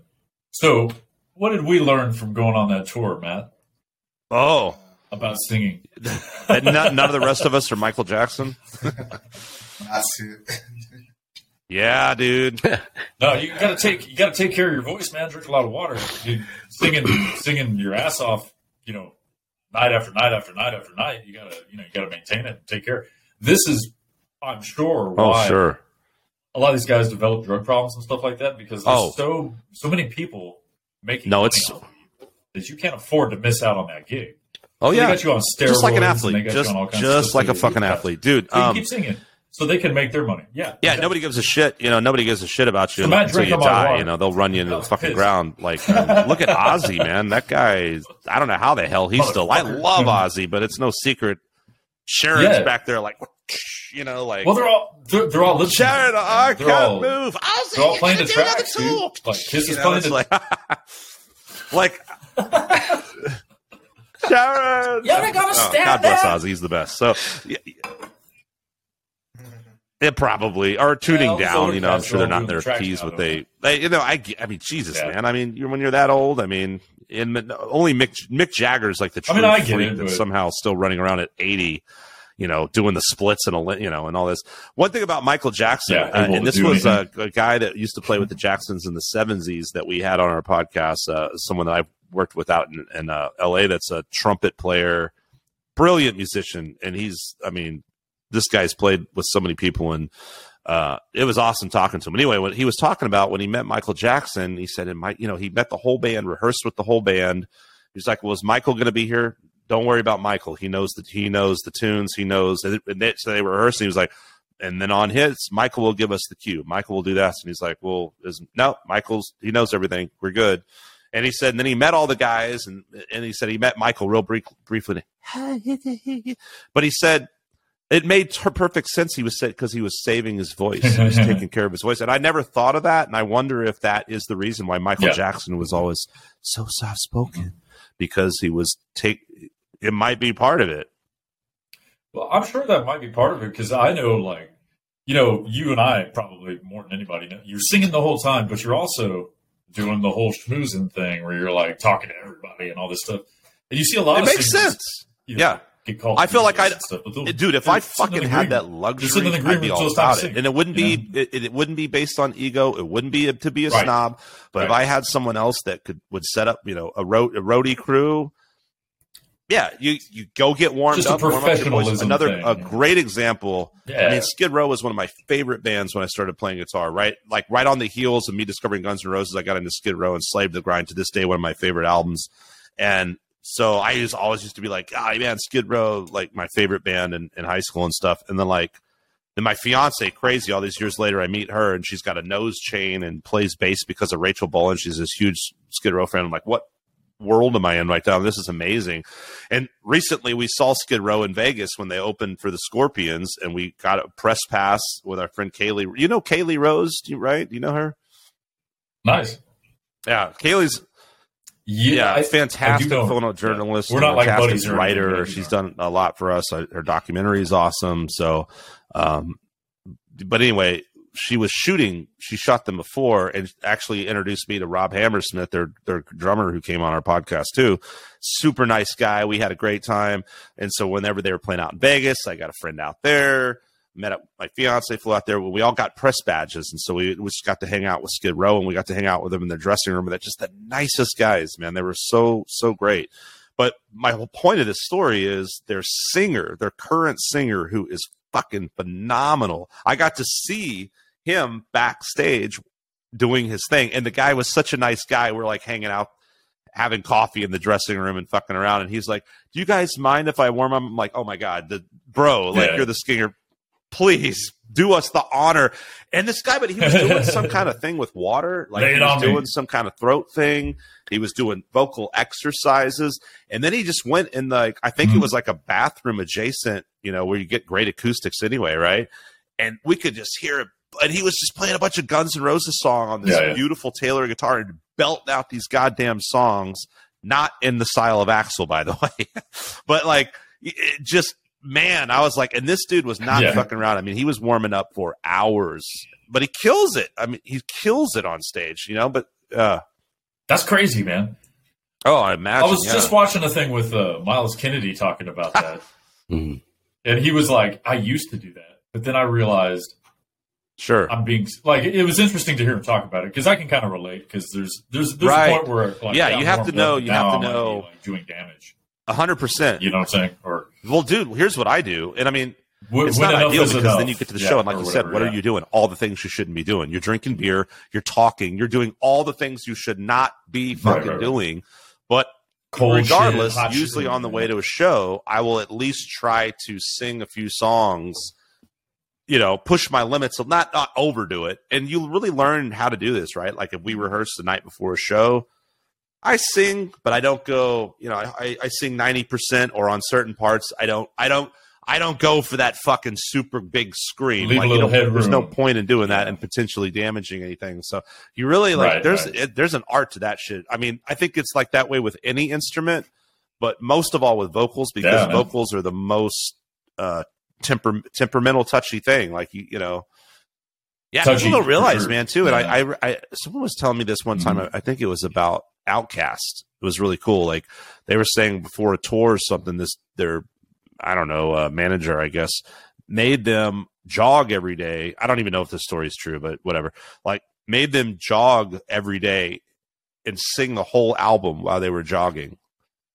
And it makes it or whatever the performance was, whatever the whole album. Because it makes it's totally different to be in a studio doing take after take on a microphone, taking a break, having a drink, than it is to go on stage for 45 minutes to an hour straight while you're under the hot lights, you're sweating, you're running around, you get winded especially when you start actually getting winded, front man, and you can fucking run around. So you got to train. I mean, you don't have to be like immaculate shape, but there is a certain amount of endurance and training. And I know from COVID, the first show we played in April, which unfortunately was a benefit, which was at Fitzgerald's. Did you guys know Ronnie? Right, you were at that show, right? I think so. I remember that. I think I was there. Oh, that was a horrible show for me, man. Horrible. Yeah. We had our buddy Chris Bauer filling in for that because. But we literally did, and Chris has played with us before. We did rehearsal right before the show. I had not been keeping up with my shit. I had not been singing much. And even at rehearsal, when I was like, hey, I'm going to kind of hold back, even with that 75%, by the end of rehearsal or even midway into rehearsal, I knew I was like, I am fucked. Like, I am not going to – I was having on that particular show, I was having to drop down an octave. I mean, I was struggling bad, man. It was just like – I knew it. I was like, I'm not in shape. I cannot sing these songs. You kind of take for granted some of the stuff that you actually get to where you could do relatively easy because your body, your muscle memory gets used to it. You walk away from that shit for 6 months, a year. Oh, you're – 100%, man. Yeah, absolutely. You don't use it, you lose it. Yeah. There's when we got him, right, we were doing the 3-piece thing like you were talking about earlier. And back in the day, I'm used to having, I could run around and I was like, oh, I used to do this, right? So he joins the band. We play our first show with him. I finally was free, right? Yeah. I think it took me one song and I was gassed because I just hadn't done it. It made me realize, oh shit, I better go jogging again or whatever. Like, man, Vic, once you finally get my ass on the mat, dude, like I'm gonna be killing it with vocals. I feel because I'm gonna get my endurance build up, man. I gotta get. This is my. This thing. Okay, it's true. Like you got stamina, man. It'll happen. No, Vic does jujitsu though. Oh Do you sing, Vic? No. That Matt stamina is totally different. Well, any kind of cardio is better than no cardio, which is my current regiment. So, I've seen it. Yeah, I know it. Oh yeah. Really briefly back when it was kind of fashionable in maybe the late '80s or something when I was a kid. But like, my dad somehow managed to run both mine and my brother's skateboards over. So I don't know if that was an accident. Yeah, so it didn't last too. It didn't last too long. Purpose, man. He's like, yeah, exactly. If I don't do this, like, oh darn! I ran over the other one too. Yeah, said just got this obnoxious jackass. No, I do this. When I went back, like I've known how to sing or whatever, but when I was in high school, I kind of wanted to go get some more lessons or whatever. And so there's this warm up that my vocal coach had taught me then that I still use all the time. Where you stick like a kettle weight works great because it's concentrated, right? But you lay on the ground, stick it straight on your diaphragm. And get something that's like 25 pounds, 30 pounds. That way you can feel it. And the gravity. That's a good idea. Okay. Makes you have to breathe correctly. So I like to do that before I go to sing. And it's really just about the breathing, right? It's just getting you to do it, get in the right place properly. But one thing I noticed too is, I don't know how many times I kind of do a pretty loud, like, because the last thing you want to do is just be like, hello, check 1, 2. I do certain things, like I'll go like, I try to get those high syllable, like sibilants in there to make sure it's not going to feed back on that. I'll do the basic talk, and then I'll I try to put out a yell or two to kind of get a relative volume, but. I'm just curious because I never hear anybody singing, so I don't know if I yelled at you. I was like, We need to sing. Not a bad idea. Some of my warm up during the mic show. Oh, well, I love being, I'll belt out That's one nice thing about going first at a show is when you get that sound check and being able to just kind of get dialed in and then do a song or two, right? Get kind of loosened up a little bit and actually sing for real before you just dive right into that first goddamn song, you know? Because there's definitely shows where in the first song, and lately, I don't know if you know the new Good Rogering album, tunes that well, but the title track, which is like 1 and 2 bleed together, the title track has the hardest vocals on the entire album. I mean, it's in the chorus is in the fucking stratosphere, and we've been opening shows with that 1-2 punch, so it's like right out the gate, I'm like, it's just so, it's really hard. I feel like the last few shows I've been like in my mind, I'm like, whoo, I think I did okay, but there's a few where I'm just like, and I probably we probably didn't play at that show, April one or whatever 2021, but yeah, I mean, it's so funny, man. Like you said, it's just a muscle memory thing. It's consistency, because even songs that I struggled with once upon a time and then got to where they were like a piece of cake, didn't play them for a year, and then all of a sudden I was like, fuck, I can't sing this song again, you know? Yeah. Man. Yeah. Yeah, we talked about that a lot on our first few podcasts, but, you know, I mean, I know I'm going to be 30 next year, but I'm just accepting it, you know what I mean? Yeah.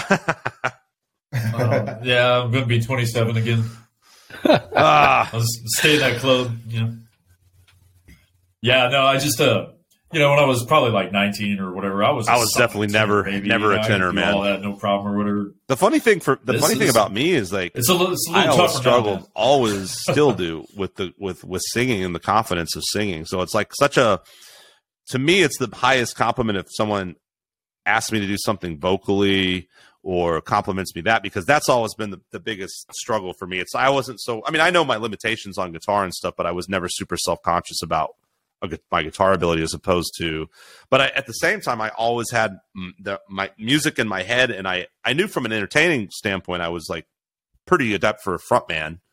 It was just, I had to really struggle early on with AGR with the confidence factor, and then the realization of what I could and couldn't do at the time. And now I'm so much more comfortable. I progressed. So it's funny for me. I actually think I became a much better singer in my 30s, you know? Yeah. No, that's a real thing. Yeah, it really is. You know, actually. You got to get past. That's like probably the biggest hurdle. And finding your voice, just finding like what your voice is. And I listen to certain things, and I mean, it's like it's just it is what it is. It's just like the singers we were talking about. It's funny because it's the same thing that's what some people absolutely adore, and other people just can't stand. It's very personal. The timbre and quality of a person's voice, their lyrical content, and Roger Waters is another great example of kind of a weird, not traditionally pleasing voice, you know, but his lyrics are fucking second to none. You know, I mean, Gilmore seems like an angel in my opinion, but even Roger Waters, I love his voice. That's a cool thing. Tom Petty, Bob Dylan, whatever, right? Maybe they're not these traditional, we can't all be fucking Freddie Mercury, right? But their voice, I mean, Freddie Mercury's such an exception, right? Well, even he wasn't my God, but I mean, Well, he went out the first album. I don't know if you know this, but he hated it. He was like, I didn't know. Then he started taking lessons. Yeah, Brian May will talk about it on interviews or whatever. But yeah, he was like, I'll be damned. He couldn't sing. He went and took lessons on the first album. That's what happens a lot of times. Well, I was about to say, that happened to me like, too until you said the I made money part. I wish that would have been part of it. But yeah, right after we did the first album and I got my ass handed to, I was so frustrated. I had to, because I had all these melodies in my head. And of course, what do? You can humdy-dum them in your apartment or whatever, but then you go into a studio, you go sing them for real in the live, loud context of a band. And I'm like, wow, I can't sing the shit I wrote. And I had to rewrite some of the early stuff. There's a lot of rap, is not the right word, but very staccato kind of talking. It was all rewritten with the melodies that I had sang way in the background with a bunch of reverb, because the melodies weren't strong. My vocals were not strong enough to make the song. And to this day, like some of my best friends, which I value their opinion because they're as brutal as much as it's like, fuck you. It's good to know, like when someone back then who was just like, oh, dude. Yeah. Your vocals suck. I'm like, well, fuck you too, asshole. But that same person now, if they're like, man, you sound awesome, these are the best songs you've ever done, I'm like, that means something because I know this guy's not going to bullshit me, you know? Yeah, exactly. Yeah. And I mean, and it's still something that it's like I'm not, I wouldn't, I mean, I guess I'm a singer, but I'm just like, I wouldn't say like I'm some like amazing vocalist, but you just find your voice, you know? Well, I think a lot of us like true musicians. Yeah. Well, I think, a lot of times if you want to see something to realization or whatever. Yeah. It's kind of 100%. A lot of times people are doing shit just out of necessity. It's like that's it, and it might have taken 10 years of struggle to do it, but at the end of that, you look back and you're like, well, okay, I mean, that was progress. I think you become better at all the things. Like, how can you not become better, right? I mean, you become better at writing songs, like we were talking about, like understanding your brand, marketing it, singing, whatever the case may be. I mean, props to you, by the way, as a vocalist. I mean, you're a great vocalist, man. You have a great voice. Like when I see you, I'm like, all right, this fucking guy can actually sing, for real. So yeah, dude. Well, that's part of why I do that thing when we start off the mic check. I'll blast out something. You're like, oh, that really gets people's attention. Yeah, they're like, they're like, oh, shit, it's not that a good rock band that just played. Let's hang out. Let's watch these guys. It does. Yeah. No, but it sets the tone, and then they're a little curious about what the fuck we're about. So here's the thing, man, and that's kind of Tim showed up, and I've just been talking for 4.5 hours. Vic and I have been saying this forever, and it just never seems to work because we always have such a blast talking. Really, it's because Matt just talked too much through this podcast, and it just would just not shut the fuck up. But I know, right? You ought to meet his. Twin brother. Let's just have him. Maybe if he hosts my podcast, these things would actually get wrapped up because I wouldn't blab the whole time. But he's been ready to go for like 4 hours. All right, you fuckers, shut up. God, man. Let's get out of here. Can I go to Taco Cabana and just get the fuck out of here already? You know what it is? I think for both me and you, right? Like, I don't know. Like for some reason, something has to be done, right? Like, yeah. Like I feel like I talk sometimes. Like I feel like we've been talking a lot, right? I feel like I do that when I know what it is with me. I'm an all or none person in like every capacity. Like I said, if I get in that moment, and once I'm in that moment in a studio, I'm fucking in it. But getting me there, it's like I'm like a little kid, like with ADD, and it's like once I get focused on something, like then I'm like all in that moment. But I'm either like all in that moment, or I'm fucking all over the place, and unable to like. That's what I feel like. I'm a fucking toddler. So I just come on here and it's like someone's shaking keys in my face. And I'm like, that's why I'll smoke weed, right? Like I hear that, man. Like I'm kind of the same way, right? Like it's all over the place. My problem is like, I hear that 100%. My problem is I smoke a bowl and my focus becomes Cobra Kai. I just watch fucking Netflix, man. Although I do kind of I don't like to perform stoned or anything like that. Like I like to be sober, but I do like. Me neither. Sometimes it's great to like, especially if you're in your own head. If you've got writer's block, if you're frustrated technically, if you do that and just kind of loosen up. Like I love to just like do that and then play jazz or something, right? Because it just lets me be more free and not worry and think so much. And I tend to feel like, wow, this sounds great, and then.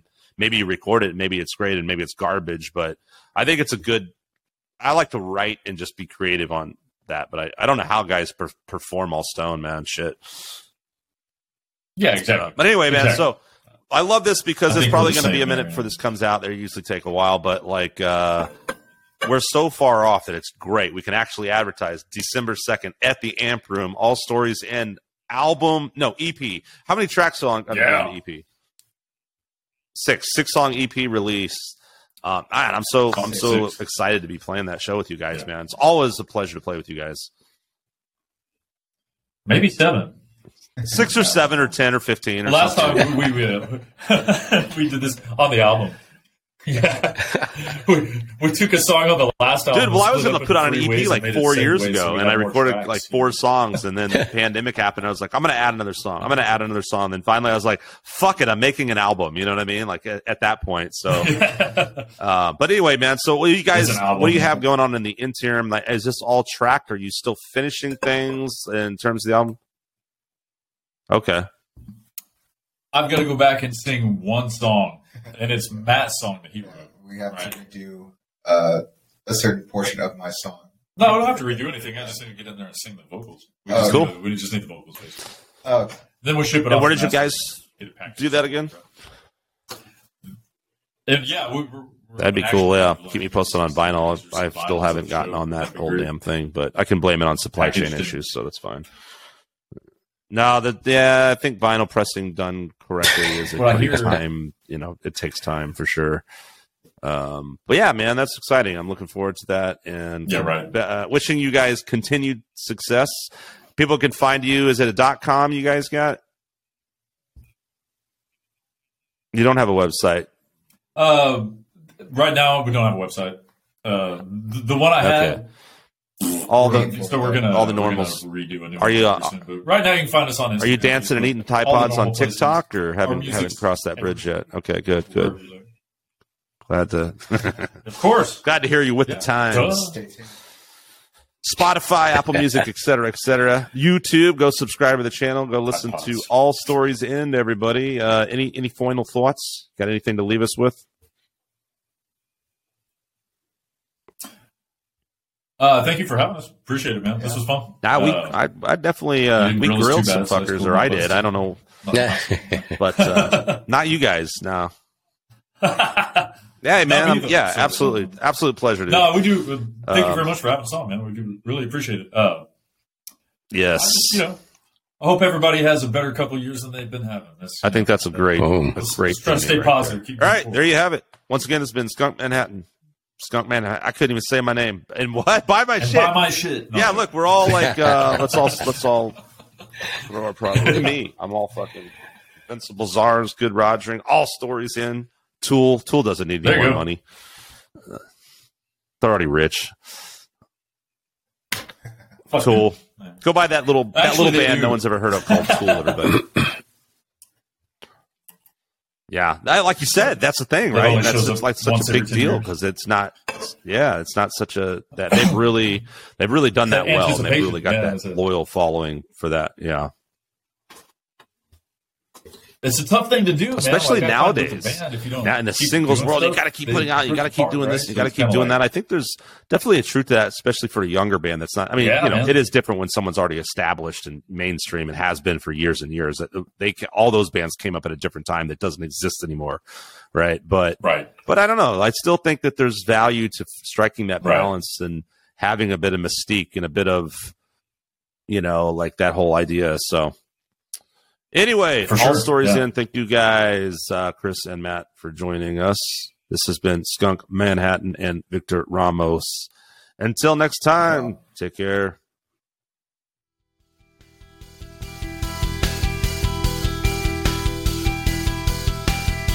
Hey, folks, that concludes another episode of the podcast. Guest links will be available in the show notes. We'd like to thank our friends at Top Shelf Music for showcasing the podcast on their site. Be sure and check them out at TopShelfMusicMag.com for the latest music news, reviews, and events. We'd also like to thank the folks over at Tragan Guitars, Godin Guitars, Ernie Ball Strings, and 5 Iron Woodworks. Have a great week, and catch you on the next one.